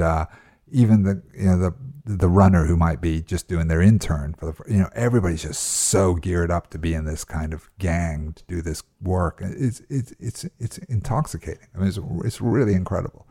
And And that's partly because he's such a he's like a force of creativity. And that's what you see when we were just talking earlier about how he's doing touring at the moment. Yeah. He's doing this, he's shooting, instead of like he toured last year with Manson. And, you know, they had a lot of photos he was posting on Instagram. But this year we've got videos. He's doing videos. He has Rob Fenn going with him and videoing as well, which is like genius move. It's like, you know, we'll do videos and give, you know, people are getting videos now on Instagram of seeing it and getting geared up. And I wouldn't be surprised if there'll be some, you know, video that comes out, DVD or something. I mean, he's just constantly thinking. He's so creative. He draws. He's just doing something all the time. It's incredibly inspiring. He raises his capital himself as well, right? Yeah. I mean, well, you know, he has like, obviously with. There's, you know, they have, you know, Lionsgate and Saban are involved in Free From Hell, and they were involved, or I think Saban bought 31, but you know, he to some extent, I know that there was the whole crowdfunding for 31, yeah, which helped. I mean, it definitely didn't cover the full budget, that's for sure, but it, you know, it helped, helped pay for some lunches or whatever. Yeah, it did. You know, it's tough to make a movie. With Three From Hell, they had, you know, obviously because it's a Devil's Reject sequel, there was much more proper funding, and you know, you didn't have to do any crowdfunding for that. And they definitely gave him some money for that one, but it's good. Tell me about your initial reaction when you got delivered the script for 31 and you're reading that opening monologue from Doomhead, because that is one of the finest pieces of dialogue to any opening scene that I've ever seen. It's unbelievable. Did you change even a word? No. I mean, honestly, that's what, because a lot of people come up to me and, you know, they'll say, that opening monologue, man, you were so, you know, and I really appreciate it. Yeah, I mean, I have some really, really lovely reactions from people. But I always say, you know, I learned the lines and said it because Rob had written. I mean, you know, one of the things great performance, you know, you realize when you've been doing this for a while is that it's not just the actor that makes these performances happen. I mean, it's the writer, it's the director. You know, Rob made the choice to shoot black and white. Rob made the choice to put the camera right on me, and then wrote that incredible monologue, which I did not change a word at all. I mean, I basically drove around LA repeating it so much that it was embedded in my skull by the time we shot the scene. Because it's a one-take shot as well, isn't it? Pretty much. He said, like, what I want to do is... priest about two-thirds of the way through. But. Exactly. He's like, I just want to shoot... I really want to just shoot this as one take, Rich, you know, so it can... You know, that's my aim. And then, you know, cut away. So I knew, I was like, kind of, it was my challenge. I thought, when he finally cuts, I hope it's as late as possible. So the later he cuts, and I know the more successful that I've been. So, you know, if he obviously cuts to Daniel Roebuck in the chair really early, then he's obviously not that, you know, there's something, he's not really happy with what he's seen. So I was kind of like, how long is it going to go before he, you know, when I was watching it, how long is it going to go before he cuts to Daniel? When I was pleased, it goes a long time. So he wanted that. He wanted it to be, he'd had that whole opening image, I think, a long time in his mind, that he really wanted that to be this one long take of this kind of nutcase giving a crazy speech to a man about to die. It's a dream role. I mean, it was I'm amazing. just going to whack this back on as well. With the sex scene, when he gets the call that he's got to be brought into the game, and he's having sex with this woman, and there's like Nosferatu's playing on the TV, there's like this metal music playing. Yeah. I mean, it was when I read the script, and I was like, oh my, you know, my first reaction was just like, I was over the moon. I mean, as any actor would be with a part like that. And then within about 2 hours, I was like, oh my God, am I going to be able to do this? You know, it's just, I don't want to let him down. And I think in a way that became my thing. Because I was lucky. I was living in LA at the time, and I had a couple weeks off before we filmed. So I flew back to London to spend some time with my kids and also just really get that part into my head. So I spent all that time on it and then flew back to LA to start. So that helped. And also, I had a kind of thing is I just didn't want to let Rob down. I mean, it was a big thing for him to offer me that. And I subsequently learned, I'm glad I didn't know this at the time. Again, Rob being really smart, not to let anyone listen to me know this, was that he had to really fight for me to get that part. Really? Because, I mean, the money people wanted, like, you know, a bigger name for sure. You know, whether a bigger horror name or whatever, but they definitely didn't, who the hell is, you know, Rich Brake, and what, you know. And he really fought really fought hard and said, no, man, he's the guy to do it. And did he know that off just the back of that one coroner scene? Did he just see you being this guy? I guess, because, he's not, I doubt it, I'm trying to think of some silly film I might have been in that I doubt he really watched. It's probably, I think he's again, like, I don't know how he can do that, because he's constantly finding actors, or someone who was great once, and then he refines them. And well, Sid Haig, classic case. Totally. The apocryphal story is Sid was managing apartment buildings or whatever, and then Rob brought him in, and he's obviously huge. So I don't know. I'm like, what if there's something that he just knew I could do it, and so he fought really hard, which, again, I'm glad I didn't know that until later, but because I've been really nervous then. But I didn't want to let him down, So that was every day. I would just be, I would just have a little meditation, a little prayer. I was just like, I'm just going to do my best. I don't want to let Rob down. And so I'm really proud of that film. It's amazing. It gets a lot of the. Some of the fans aren't as keen of it, but then others love it. So it has a real love-hate thing. But what about that line when you go, "Let's do it Whitechapel style"? Is that you? What, the line? No, yeah, he wrote that. He wrote that as well. Yeah, and I thought that's some deep knowledge. I cannot do a London accent, so I had to do a kind of sort of a little bit of a Cockney in my attempt. But kudos to Rob then. He had that reference in his head. Yeah, he just put that in. I did, because Rob's really allows you really to do a lot of improvisation. He's very happy to do that. In fact, he encouraged it. In 3 from Hell, I did quite a bit more. And it was totally encouraged by him, some crazy stuff. And I'm not sure how much should be in the film, but it was a laugh. But in this one, although I'm sure he'd been happy for me to improvise, I hardly at all had to, because the dialogue was so good. It was so good. There was really, I can't think when, if there was anything that I might have 1 or 2 lines, but not really. Like, all those speeches were just word perfect. Wow. It was crazy. And when I'm having sex, that's actually a very famous porn star from the 80s named Ginger Lynn. So, and I'm of that age. So I'm like, in the 80s, I would have been a teenager. So, and the night before, because I was nervous, that was like, to be honest with you, that's my first, I used to say love scene, and then Jeff Daniel Phillips corrected me once at a panel, said, that's his idea of a love scene. But that's not the first love scene I've ever done in anything. So I'm reading this, I'm like, and that was the one thing that made me nervous. Most nervous of all, it's like, I was really anxious. And that was about day 4 of my shooting, or day 5. If it might even sooner. And so I was like, and I didn't know who it was going to be that I was with. I was like, So night before, the producer says to me, but it's a great producer, by the way, Mike Elliott, who does all of Rob's films. He's an incredible guy too, because most producers, I don't know, hit and miss, but he is incredible. And Mike's like, it's Ginger Lynn. You got Ginger Lynn's your date tomorrow. I was like, oh my God. So then it went from being a little terrified to absolutely beyond catatonically terrified.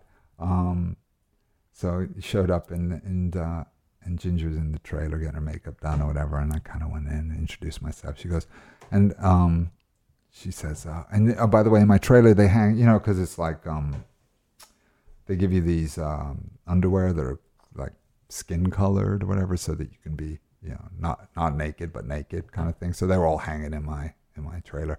So I come in, I see Ginger. Hi, Ginger. She goes, yeah, hi. Introduce her. And she's really nervous because they had just changed the whole script on her, and she hadn't realized that the lines had changed. They'd given her like the script a bit late.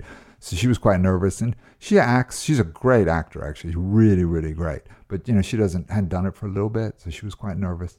And I was really nervous about the sex bit, which she's much more experienced than me on, right? So no doubt. This might work. And then and she goes, so what are you going to wear? She's asked me, when we do this. And I said, well, I know, what were you thinking? She goes, well, I used to be a porn star, so I'm happy to just go naked. I said, Ginger, if you go naked, I'm going to go naked. So we just went completely stark naked for it. And it was honestly this is what working on that film was amazing. Like every day I go in, there'd be a scene, I think, if we can just make the scene as good as it's written, and I feel good afterwards, that would be great. And every time after we finished, I would feel that scene is 100 times better than I thought it would go. Partly because Rob would just come up with stuff, or we would come, and that was a great example of that. Like I was just, if I could just get through the sex scene and it looks okay, but we just ad-libbed death on that one. We did ad-lib. Like he goes, just make it filthy. Yeah. So there's stuff on the cutting room floor that would literally make my poor mother pass out. And it's like crazy stuff.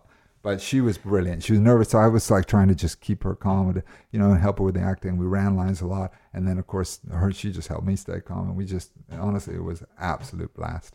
But yeah, and then it was my girlfriend's birthday, so I'm texting her. I'm actually faking this scene. She's back in London. I'm going, well, with Ginger Lynn actually doing a sex scene. What? Happy my girlfriend birthday. is very understanding. She's very cool. How was it strangling Rob's wife?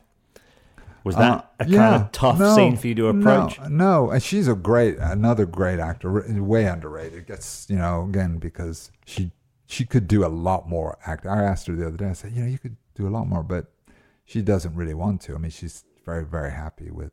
They got a good thing going, they right? do, Yeah. and they like being being together. And I think if she was working more, doing more acting, she'd have to be a part a lot more, obviously. And they love being together, and they're a great couple. And the other thing I say, the reason why I think Doomhead works so well is because of her. Well, that final scene with the pair of them in the road. Exactly. You know, that's my favorite scene. Dream On playing. My favorite you scene. Just covered in blood. That and all the just stuff too, trembling. where she's down and she's so terrified, and I'm doing the whole speech about Che Guevara and the Whitechapel stuff and all that. And she's like, you know, she was brilliant that day. Like, I mean, she's always brilliant, but that day, she, you know, it was like, because it was an intense scene for her. You know, she gets hit, she has to be right, and just completely at the end. And then, of course, we shot pretty much the next day or that day, the final bit too, you know, on the road. And she's so good. That's why I could do what I could do, because she's so just willing to go there and do that. Because if she was all precious, or, you know, she's not at all. She's completely like, I mean, what she had to go through on that film was brutal. Like she was just absolutely beaten by the end of it, and she worked most days, and every day was just like covered in blood, and I mean it was intense, and that was a really intense day. And you know, she was brilliant. They were really brilliant, and that's why, again, Doomhead wouldn't be Doomhead if it wasn't her being so brilliant on the other side of that. Another one of the bits that I love is when you're in the bathroom and you're like hitting yourself to get your nose all bloody, and you're going, "You're not crazy, you're in control. You're not crazy, you're in control." Was that in the script as well? No, I don't think it was. I'm trying to remember, but I think Rob came up with that. Again, that's what's so fun about it. You go in, the scene is this, it's going to be, you know, on paper. But then Rob's like, well, I'm having the idea that maybe you punch yourself. Or he might say like he punched himself or something. But it was very, you know, wasn't a big thing in the script. And Rob's like, well, I'll do it. Why don't we do it like, and he's kind of working it out. I'm sure he has a lot of it already in his mind, but when he's there, he's like, oh, you know, I'm shoot you from behind, you know, so the camera's behind me, and he's like doing that whole thing, and, you know, I feel weird because you're not really hitting yourself, but you know, and then when you see it, it's like, wow, you know, and then the whole, like, when I'm screaming, I'm not crazy, I'm in control, and, I mean, that's a little bit me adding more fucks and shit, because I love adding fucks. I think at the end of Halloween 2, I say fuck like 20 times as I'm dying. Yeah, when you're just about to be decapitated, fuck. I want to ask you this, Rich. You seem to have a very uncanny ability to tap in to real darkness, real craziness. You're obviously not that. You seem like a lovely man. How come you find that so easy? Do you think that there's any reason why you suit that kind of a character so well, and why you can go to those places so easily? I think what it is, partly, again, it goes back sort of the training we're talking about earlier, and the need to really look at your own thinking. So obviously I've been cast, partly just a lot of it because of the way I look, to these darker roles. So in a way, they were coming my way early on. And then kind of at some point, I don't even know when it was, but I realized that I do remember really understanding on Game of Thrones, for example, where I'm just darkness, like just evil, but have no lines.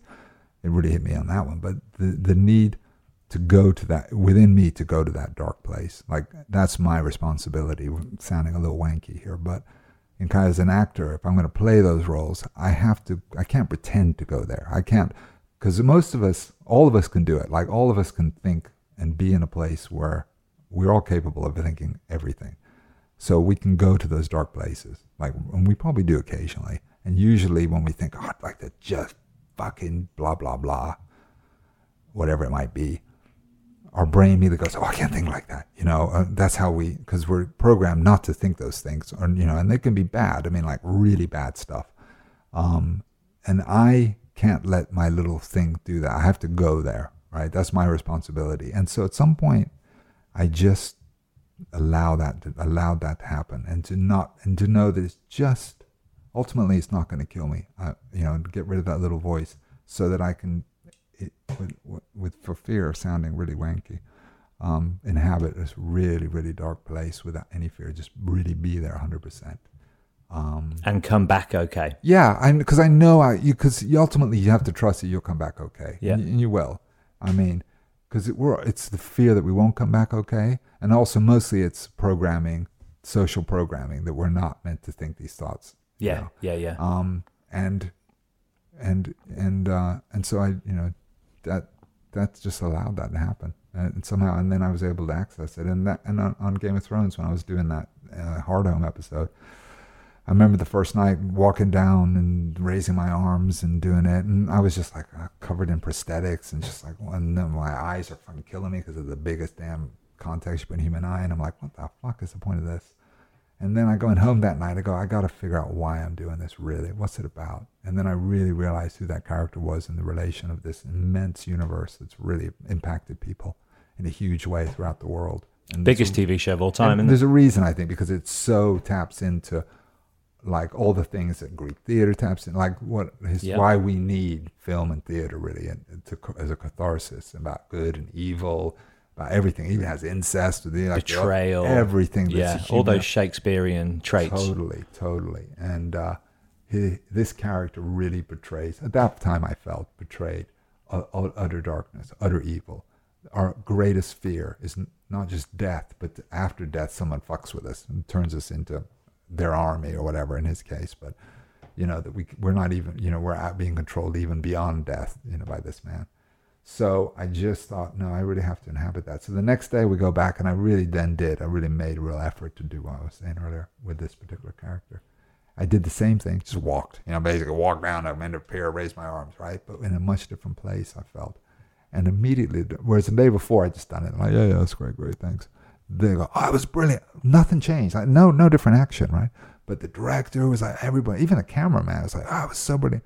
But it was weird, and that was all because of something going on up in my head was different. It was just, so it really shows me whatever stuff does work. As an actor anyway. But yeah, weird. The guys from Mastodon were in that scene. Did you get to meet them? Did they come up and say hello? So they're like a metal band. And they were definitely in that. Oh, that's right. They were definitely in that. Hardly anybody came and said hello, because I was just covered in glue and shit, and I hadn't slept but 3 hours, so I was mostly just sitting on my own, sipping out of a straw. Was that experience enjoyable for you? And why did you leave? Why did you not stay on till the end? Yeah, it was enjoyable, and it was enjoyable in that I was a part of an amazing thing, and I knew it even then. It was enjoyable in that the people on it are incredibly talented on every level. Whether it's at every cast, crew, everybody, and the amount of props money spent on it, everything is so costume. Brilliant. Like, I flew back and forth to Ireland to do just costume and makeup like 4 times before we even started. There's so much attention being put into it. So that was incredible. The actual filming of it was hard because it's, I slept 3 hours, and I was like 6-hour makeup in the morning, 2 hours. 6 hours, that's how long it was. 2 to take it off. So 8 hours just makeup alone. And the contact lenses were brutal because they're this kind of scalari or whatever they call them, but they kill you. And after 4 hours, they have to take them out. So you can imagine your body's like trying to reject them and putting them back in. They're like literally holding me down. So that was tough. But, and also, man, you had like fingernails that were up to here. So I couldn't do anything. I couldn't even pee, or I definitely couldn't take a shit because, they would have to shut the whole production down, So it was like I had to be careful how much I ate. The whole thing, it was like a real interesting kind of physical experience. But in terms of being a part of that, I'm so grateful because it was, like I said, it was a real honor. It's a real honor to be a part of that and to play that character. Why I didn't come, basically I was doing they weren't like letting us know if they were going to use him. All I knew was he might be important. He might, I didn't know a lot. And I was also doing Bastard Executioner, which was a good part at the time, and what I thought might be a big show because it was Sutter's. He done what? Kurt Sutter, yeah. Sons of Anarchy. All right, he'd just done Sons of Anarchy, so this was his next thing. Well, the cop from that is the other coroner in Halloween 2. Oh yeah. He's a nice guy, and so it was like all this was going to be the next big thing, and they were throwing everything at it because FX, I think, is a channel really loves Kurt Sutter, and it read well like the first script, but there was only one script, and I had a nice part, and it was going to potentially could lead to like quite a nice couple of years working. Yeah, a few seasons. And then, of course, so it was hard to schedule both. That was one of the big starting reasons. And also... isn't it funny how life turns out when you spend so many years trying to get a role, and then you're like, I've now got to choose between 2 great ones. I know. And it was all... So the scheduling was hard. And also, I think they were... The man who took over, Vlad, amazing, lovely, and like the best... one of the best sword stuntmen in the world. Like, he's great at sword and horseback. I think he's an amazing horseback rider, from what I understand. So it kind of makes sense logically to have a stuntman do what could potentially be a lot of stunt work as well, rather than have 2 people or So I think the combination of those 2 things really led to what I've never regretted. Like, people think, oh, you were recast. Never. It was not even that at all. It was purely a decision as much on my end. And I'm not regretted because I don't think I could have done 31 even. Like, there's a lot, because they tie you up a long time, even though they may not be using you. There's potential that it's Game of Thrones. So yeah, oh man, if you'd have missed out on Doomhead, I would have missed and it could change my whole life. So you think on one hand, because I was a bit like, oh, it'd be great if I could do both, make it work, but and then it doesn't. You're like, oh well. And then of course, if I look back, there was. In fact, pretty much most of the work I've done, definitely don't think I could have done 3 from Hell. So, most of the work in those years would have been very hard to schedule in as well. So definitely, but I still got to be a part of it and play and do what I think is my favorite scene anyway, Hard Home. So. Yeah. And did you watch the rest of the show out? Were you invested in it? No. I don't. Honestly, I didn't. I was only going to say, because anyone listening to this will go, you have to ask him how he feels about the ending. Because I did watch the last season weirdly. So many people jumped in on the ending. I basically knew what was happening. I would follow it, and I would follow it plot-wise, and I would find out what's going on, partly because I'll go to conventions and people ask me, and so I knew what's going on, and I would watch episodes from time to time, and it was because I know all the characters, it'd be easy enough to pick up. And then I watched the last season for a number of reasons, but partly because I was with people that were in it. I was weirdly in the States a lot earlier this year, doing some conventions and some other things, working as well on a film. So I watched last season, this season. And thoughts? I mean, honestly, it got kind of berated, I know, but people are always. No one's ever going to be happy when something comes to an end. Yeah. I mean, never a true word. And. It should have been like this. They should have done that. Yeah, I mean, it's just inevitable. I mean, it was such a. I'm just grateful that they ended it as opposed to. I mean, they could have easily just milked another 3 years out and it just died a death. Yeah. And rather, it was such a good decision to end it in 8 years. And I think they did. And I was really happy with my ending. Dude, Arya's my favorite character. My favorite character. Always. I've got a T-shirt and then I'm going to show you after. It says ACDC, but Arya's ARYA. And so I was overjoyed with the ending because I loved what they did with Sansa and her. And yeah. I mean, see, again, people don't look at that. I mean, they're all complaining about whatever they're complaining about, but the way they developed her character, amazing. Genius. And I hope she gets her own spin-off. It would be so cool. I want to talk to you about a couple of the indie films, then we'll talk about Mandy, and then I guess we'll tease 3 from Hell. But so last night I watched 2 films of yours, which are perhaps lesser known ones. Outpost was the first, which is kind of like a zombie Nazi film, not in the style of Dead Snow. No. It's not like it's a lot more rooted in science and, kind of horror. And you in that, again, this kind of ex-Marine character, totally fearless, like killing machine, badass. a great death scene once again. Like you've had some great death scenes. From Doom to Halloween 2 to that one where you're mauled by zombies, and that cast as well. You got Michael Smiley. Yeah, that's great. An amazing little kind of indie film that obviously I guess you just filmed in a field somewhere, right? Oh yeah, we did. You did. You know, what's weird about that one is we filmed that. Mostly now you'll film in Eastern Europe. A lot of stuff, especially at that kind of budget, gets filmed in Eastern Europe. And Eastern Europe doubles for everywhere. Yeah, in particular, like all over America, it's Eastern Europe. We're not really America. And that film we shot in Scotland, doubling for Eastern Europe. So it was weird. It was backwards. I was going to say, it's set in Eastern Europe, isn't it? But it's filmed in Scotland. Brilliant. We shot it in Scotland, and that was great fun. I mean, Michael's. I met Michael then, and it was just again a bunch of guys hanging out in Scotland making a movie for a month.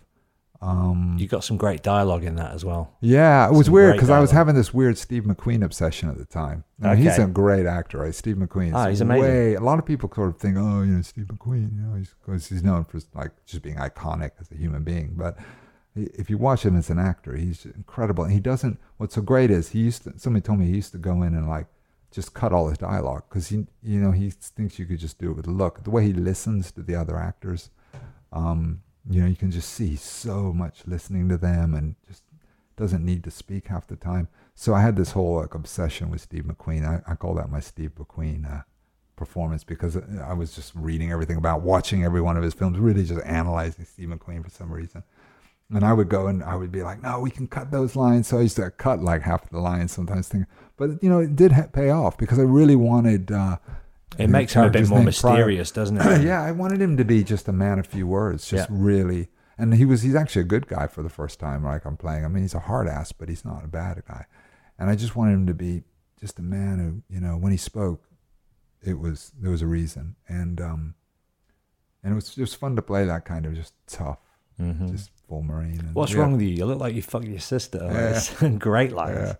And then the other one I watched is The Incident, which sort of, I guess, must have been almost like a preschool for Game of Thrones because your character in that film has not a single word of dialogue in the whole film, and he's basically this kind of crazed lunatic that it's implied, it's never explicitly revealed or, resolved, but it's implied that he's behind this kind of riot in this asylum. Yeah. And he gets all the inmates to stop taking their medicine and rise up, and madness ensues, and he kind of just like a specter floats around and crops up. It was fun. That was shot in Belgium, and it was weird because I thought it was going to be challenging, no dialogue, and he's meant to be basically the force behind it all, like you said. And I forget, I was filming something else before in America, so I had to fly there, and I hadn't done a lot of preparation, but I had this one thing where I thought, he's obsessed with like worms. I made it up because I had to work out what this guy's issues were. Yeah.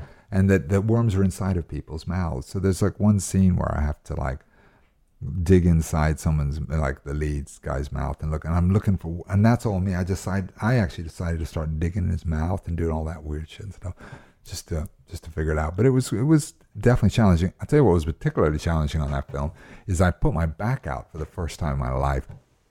Seriously badly. So there are scenes in that where they literally had to like force me into position. I'm in agony while I'm going through it and stuff because for some reason it just seized up then, and it's never been as bad since, never. But that one particular film, so I always remember it as the one where I spent most of the time on my back, and then they'd bring me in, and I was just like, okay. But I made it. It's fine. And what about Mandy? Would you look at that as an indie film? Yeah, because obviously Nick Cage is in it. He's obviously a huge star, but it's very unusual, isn't it? Oh yeah, as a film. Yeah. I mean, it's incredibly. I mean, he's a visionary. Panos. It has that almost Dario Argento, Italian horror feel with the colors and but with crazy mad bikers from hell. Yeah. No, it's. I mean, it's gotten incredible reviews. It's an amazing film. If no one's seen it, I strongly recommend it. Oh yeah, 100%. It's Nick Cage in some of his most possessed and demonic and finest work. Like with that scene when he's drinking the straight vodka and like yelling and screaming, and the guy we mentioned earlier, Linus Roach. There's Jeremiah, is it? This kind of cult leader. And that was a great casting move because I not thought of Linus in a role like that. And they put him. It was brilliant. And then you play the chemist. Just one scene. You, Nick Cage, and a tiger The weird, yeah, it was the weirdest because that basically I got my agent call me up and said, you know, oh, casting Nicolas Cage movie. I'm like, oh, whatever. Sent me the script and sometimes I'll get now, you know, shooting in wherever that was Belgium too, and because of some of the work I've done around like 31 and things, there's a point where I get sent sort of bored at horror type films, and I'm like, oh, I really got to audition, and it's not a big part of it. I'm like, oh, really? You know, I'm a bit like, oh, you're gonna make me go audition for it? Jesus, when I'm not gonna have to audition for this, right? So it was a bit like, I think sometimes I'll say I'm just not gonna audition. If they send them my reel, I have a look because then they might be interested. But so I was about to do that, and then they sent me the script, and I read it, and I was like, oh, it's really crazy. This is quite unique. And then they asked me to read for 2 parts. One was the chemist, and one was the part that Ned Denhay played, which is the assistant to Jeremiah's sidekick.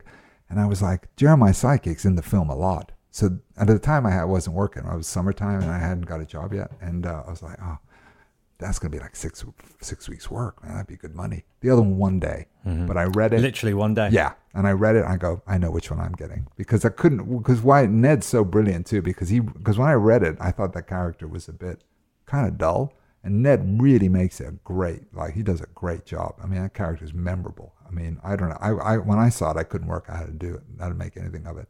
So when I did the chemist audition, I just took my shirt off. I have all these tattoos on my back, and I just did this weird like an audition. And 2 hours later, I got the job. And I was like, that's the fastest that I ever got a job. But Panos had seen 31, so he already had known me. And then I was like, oh, okay, good. So I had done. So then I got that, and it was honestly the most fun I've had in a long time. And Nicolas Cage, because of working with him, partly that and partly Panos, because he's so fucking out there. You know, he's just incredibly creative as well. And him and Rob he reminds me a lot of Rob in that way. In fact, they met recently, so I got a text from Rob with a picture of the two of them having like 20 espressos each, talking for ages. So they have a similar kind of creative, just huge creative well basically inside them. And he just ad-libbed all kinds of stuff. And Nicolas Cage, again, I was like, how's he going to be? Because he's Nicolas Cage. I mean, he's just an icon. Is he going to be difficult? Amazing. Really, I've only worked with him one day, but one night actually it was. But he doesn't speak, so he could literally not be there, right? When I'm doing my whole speech, some actors would just of his stature would just not even bother. They would just put one of the runners in there, and Nicolas Cage just sit smoking dope or whatever. I don't say he smokes dope, but would be sitting in his trailer, relaxing, watching TV or something. And he stood there the whole time and literally was just like completely present the whole time I'm doing my thing, like really with me on the whole scene. I was like, wow. I mean, there's no need for him to do that because his camera ain't on him, it's on me. So I was beyond impressed with that. And he's just a nice guy, lovely guy. And his performance is incredible. I mean, they're all saying it's his like best performance probably since leaving Las Vegas, I'd say. Honestly, the reviews were incredible, which, it's just a shame because it didn't get any theatrical release. It just shows you went to Sundance, amazing reviews at Sundance. All this hype about this Nick's best film, all this stuff, gets more great reviews and then has to go, unfortunately, no theatrical release or very limited if it had one. Shows you how hard today it is to get indie films in theaters. I mean, if that can't get in theaters. I know, right? Oof. It's Nicolas Cage, best performance ever, rave reviews at Sundance, and, shows at 6 Cinemas or whatever it did. It doesn't hold much hope for, the indie films. Well, it used to be like straight to DVD as well, but now because DVD sales aren't even really a thing, it's like, unless you're on Netflix, where are you going to go? Yeah. That leads us in perfectly to talk about, I guess, what would be your first lead role? Would you be right in saying that? Perfect Skin? Yeah. Full on, you're the lead, front and center, and it's set in London. Is it filmed in London? Yeah. Yeah. Is it a British filmmaker? Yeah. Yeah? So it's an entirely British film. Yeah, totally. 100%. And you play this kind of, it's not the typical Richard Brake warped, deranged, over the top. Like, it's a very normal, grounded guy, and he's a tattoo artist. And there is the girl Eastern European? Yeah, she's from Poland. And she comes to stay with an Australian because she's basically just got nowhere to go. And then they meet this tattoo artist played by you, and the Australian girl has to leave London to go visit her parents. And then, without giving too much away, you kind of start doing stuff. Yeah. And I would say basically I kidnap a girl and tattoo her entire body, then hang her from the ceiling. There you go. Yeah. But and it's a real delve into a world which undoubtedly exists. Like, I've got a lot of friends who are tattoo artists, and they're normal, but there's dark characters in that world, and it attracts a certain type of person, I think, as well, the more extreme end of bodification. Yeah, probably. Yeah. I mean, I think with the character's name Bob, I think with Bob, because like you said, I didn't want him to be psychotic. Yeah. You know, and I neither did Kevin. You know, he's another great director too, and that was his first feature, I'm pretty sure. One of the things was that he not just be a nut, because I didn't want to do another nutcase. I'd done 31, and that was, at that point was coming out, I think, while we were filming this.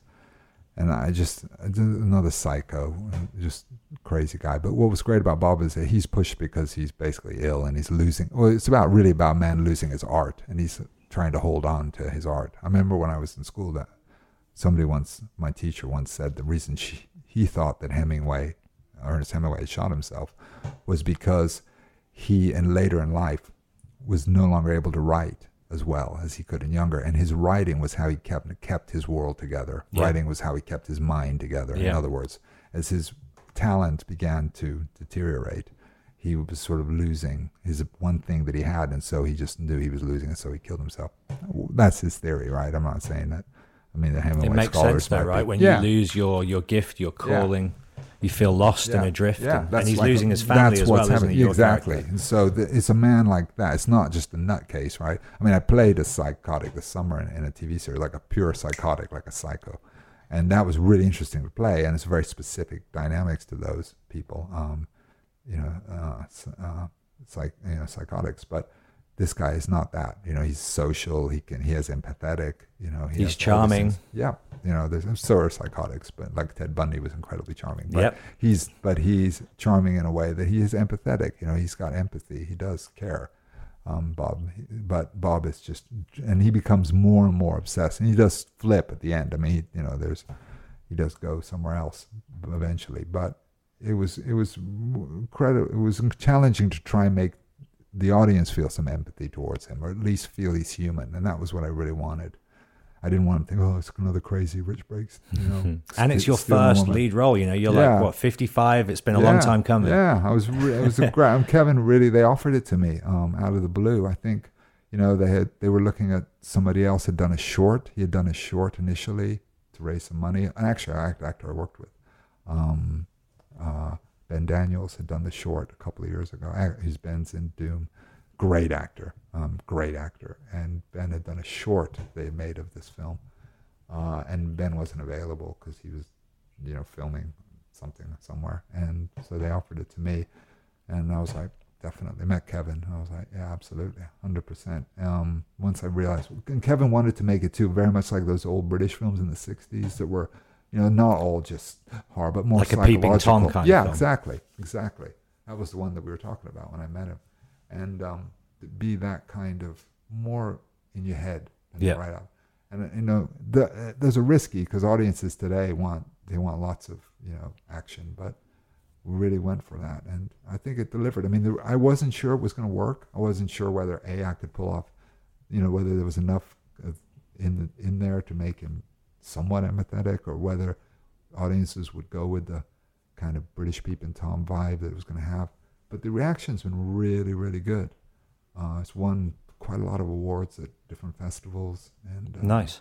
It's available on iTunes as well. It is. I mean, that's it doesn't. Unfortunately, there's not big marketing behind it. So really, people, who are looking for something to watch, this is, it's not slash 'em up horror. It's really just very psychological and unnerving. I would love people to see it because it doesn't have a big name attached. It doesn't have big money behind it, making you in your face all the time, so you can't bust billboards or whatever, even barely at all. It just sort of pops up on your screen when you're on Now TV or whatever you have. But it is I'm really proud of that work. I think it's a little chamber piece that, has its own little psychologically bizarre charm. So yeah. And how was it for you getting your teeth into a lead part? I loved it. I mean, one of the things I loved about having in a lead part, you've got basically so much to work with, which is great. But also, in a way, I felt, because it was very indie. You know, we didn't have trailers or any of that. I mean, it was very indie. It wasn't complete low budget, nothing. But we had to cut corners definitely, and everybody was working long hours and really hard. And tattoo stuff was tough to put on people. So there was a lot of tension at times, as it can be on that type of stuff. I really felt a responsibility as the kind of guy who's there every day, who's the lead in film, to really not just. I thought when I started, I thought my job is not just to do a good performance, but also to kind of bring some, just some creative, and just the kind of what Rob does, but just give a bit of inspiration to make people feel good about coming. Maybe want to come to work. Yeah. I want to do my bit to make people want to enjoy this experience, and I really enjoyed that. I really felt like, because I think on my first day, we were shooting. We were late. I think they were late setting it up, or they got us there way too early. Like me and Natalia, and I was a bit like, a bit like she's great in it. She is, and I was a bit grumpy. I was like, oh, why are we here so damn early? And I thought, no, I can't have an attitude like that. I had to say, Natalia, it's a long day for her. With maybe it was better to get her in. I told producers quietly, but not. I thought I'm not going to have any. I'm just going to really try and make it a good. And that's a great thing about, I think, when you're leading a film, is to try and also lead the company a bit. Yeah, you're like the captain, right? Yeah, a little bit, yeah, or at least like one of the important first mates. The director's probably the captain. Yeah. And the director's be like, I'm not hiring him if he I'm thinks the he's captain. She's great in it, by the way. You're right. She's fantastic. And she's, because a lot of hers is just really tough. She has to react to so much, and she had to go through incredible, man. And she shaved her head for real. I mean, it was incredible. Yeah, really she has to go to some very dark places psychologically. She deserves so much credit for that. Yeah, really great work. Yeah. What can you tell us about Three from Hell? Not much. So we can set the scene. It's obviously a sequel back. to the Devil's Rejects, and as well as the original three, it's Bill Moseley, Sherry Moon, and Sid Haig. Yeah. You've also got yourself. Yeah. You've got your buddy Jeff Daniel Phillips. Yeah. Let's talk about him. Working with him on 31, and then do you get to work with him in Three from Hell, or do you have scenes together? Yeah. Or, yeah. Tell me about, because he's a good buddy of yours, right? Really good buddy. Yeah, I love Jeff. Just texted me a minute ago. He said, because we've got a little project working on. He said, you could say a little bit, be vague. He's another incredibly talented guy. He directs as well. He directed a film quite a few years back, and writes. And also he's one of the sweetest people, really. And especially in this business, you run into a lot of people that maybe aren't so sweet, and are a bit egomaniacs or narcissism or all kinds of stuff. And he's just the loveliest guy. You can see why. I mean, he's not the fact that he's just a great actor and why Rob uses him, but he's just a great guy to have when you're working beside you, for many reasons. And he brings so much to stuff. And we met actually at the Halloween 2, because we're both in that. He plays two parts in Halloween 2. He at the premiere for that, and just hit it off there, just at a premiere, which rarely happens. And then we just kind of vaguely stayed in touch. And then on 31, we just had a blast and became really close.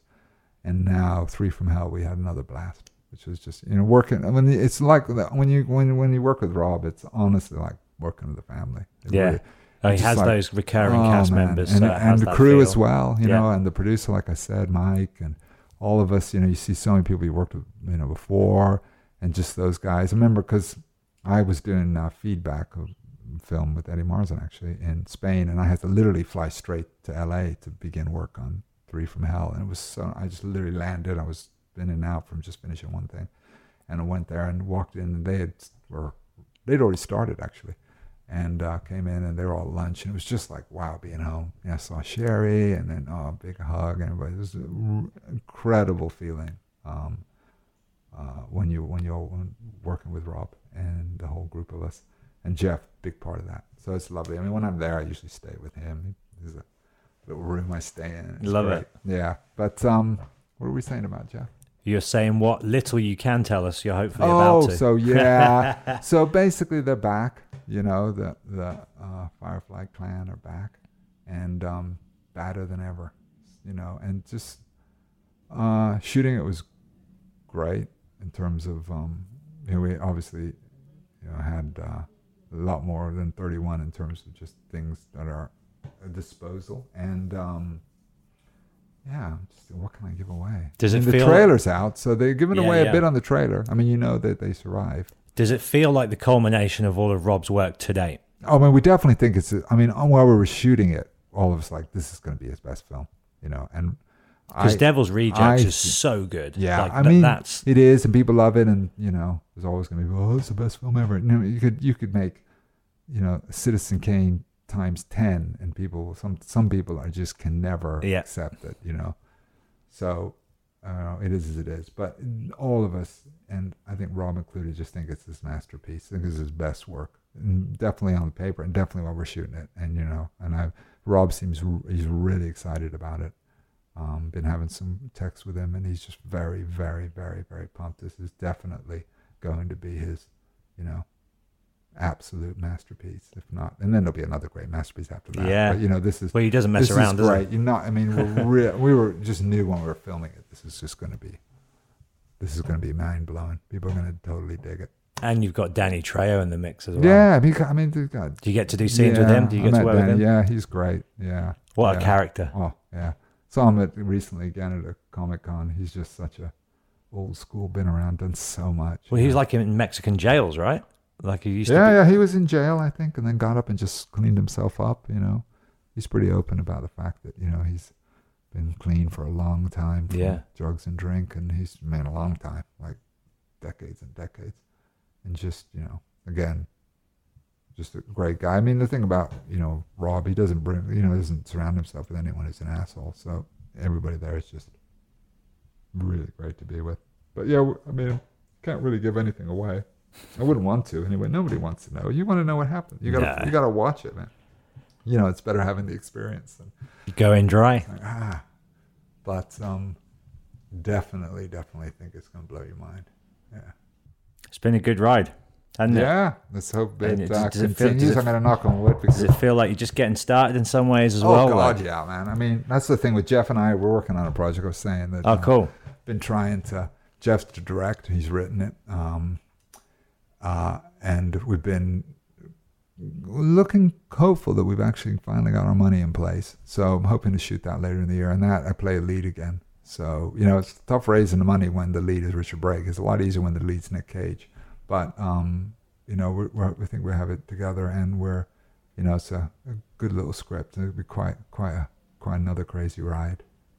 So, you know, there's so many things that I still got to do, still looking forward to. I mean, I love it. Like I said, I still love going out and learning and just doing, you know, things. I mean, and the one with Jeff, you know, I'm probably to do a Welsh accent. Really? Yeah, I got to play a bit of guitar. I got to do, you know, this. So it's been a while since I've done this, playing Welsh the whole way through. Should be quite a Welsh accent the whole way through. You had Kelly Jones, I think. Yes. Yeah. So I was listening to that yesterday, just a bit of that. He's perfect accent, something like that. Nice and soft. Soft, beautiful. Yeah. So I'm like, I'll be listening to that. I'll copying him the whole time. Right on. He's a beautiful guy. Yeah. Yeah, really nice guy. I love Stereophonics, man. What a voice. They're great. Oh, amazing voice, right?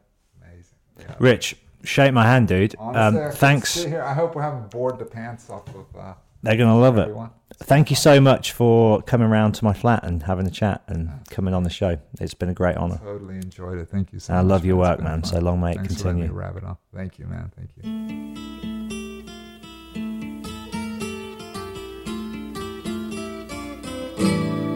All the leaves are brown.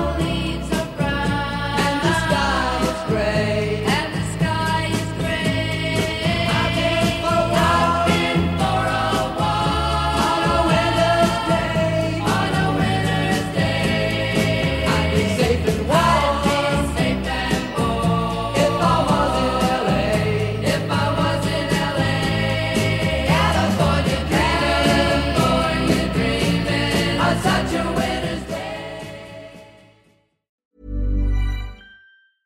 Hey, it's Danny Pellegrino from Everything Iconic.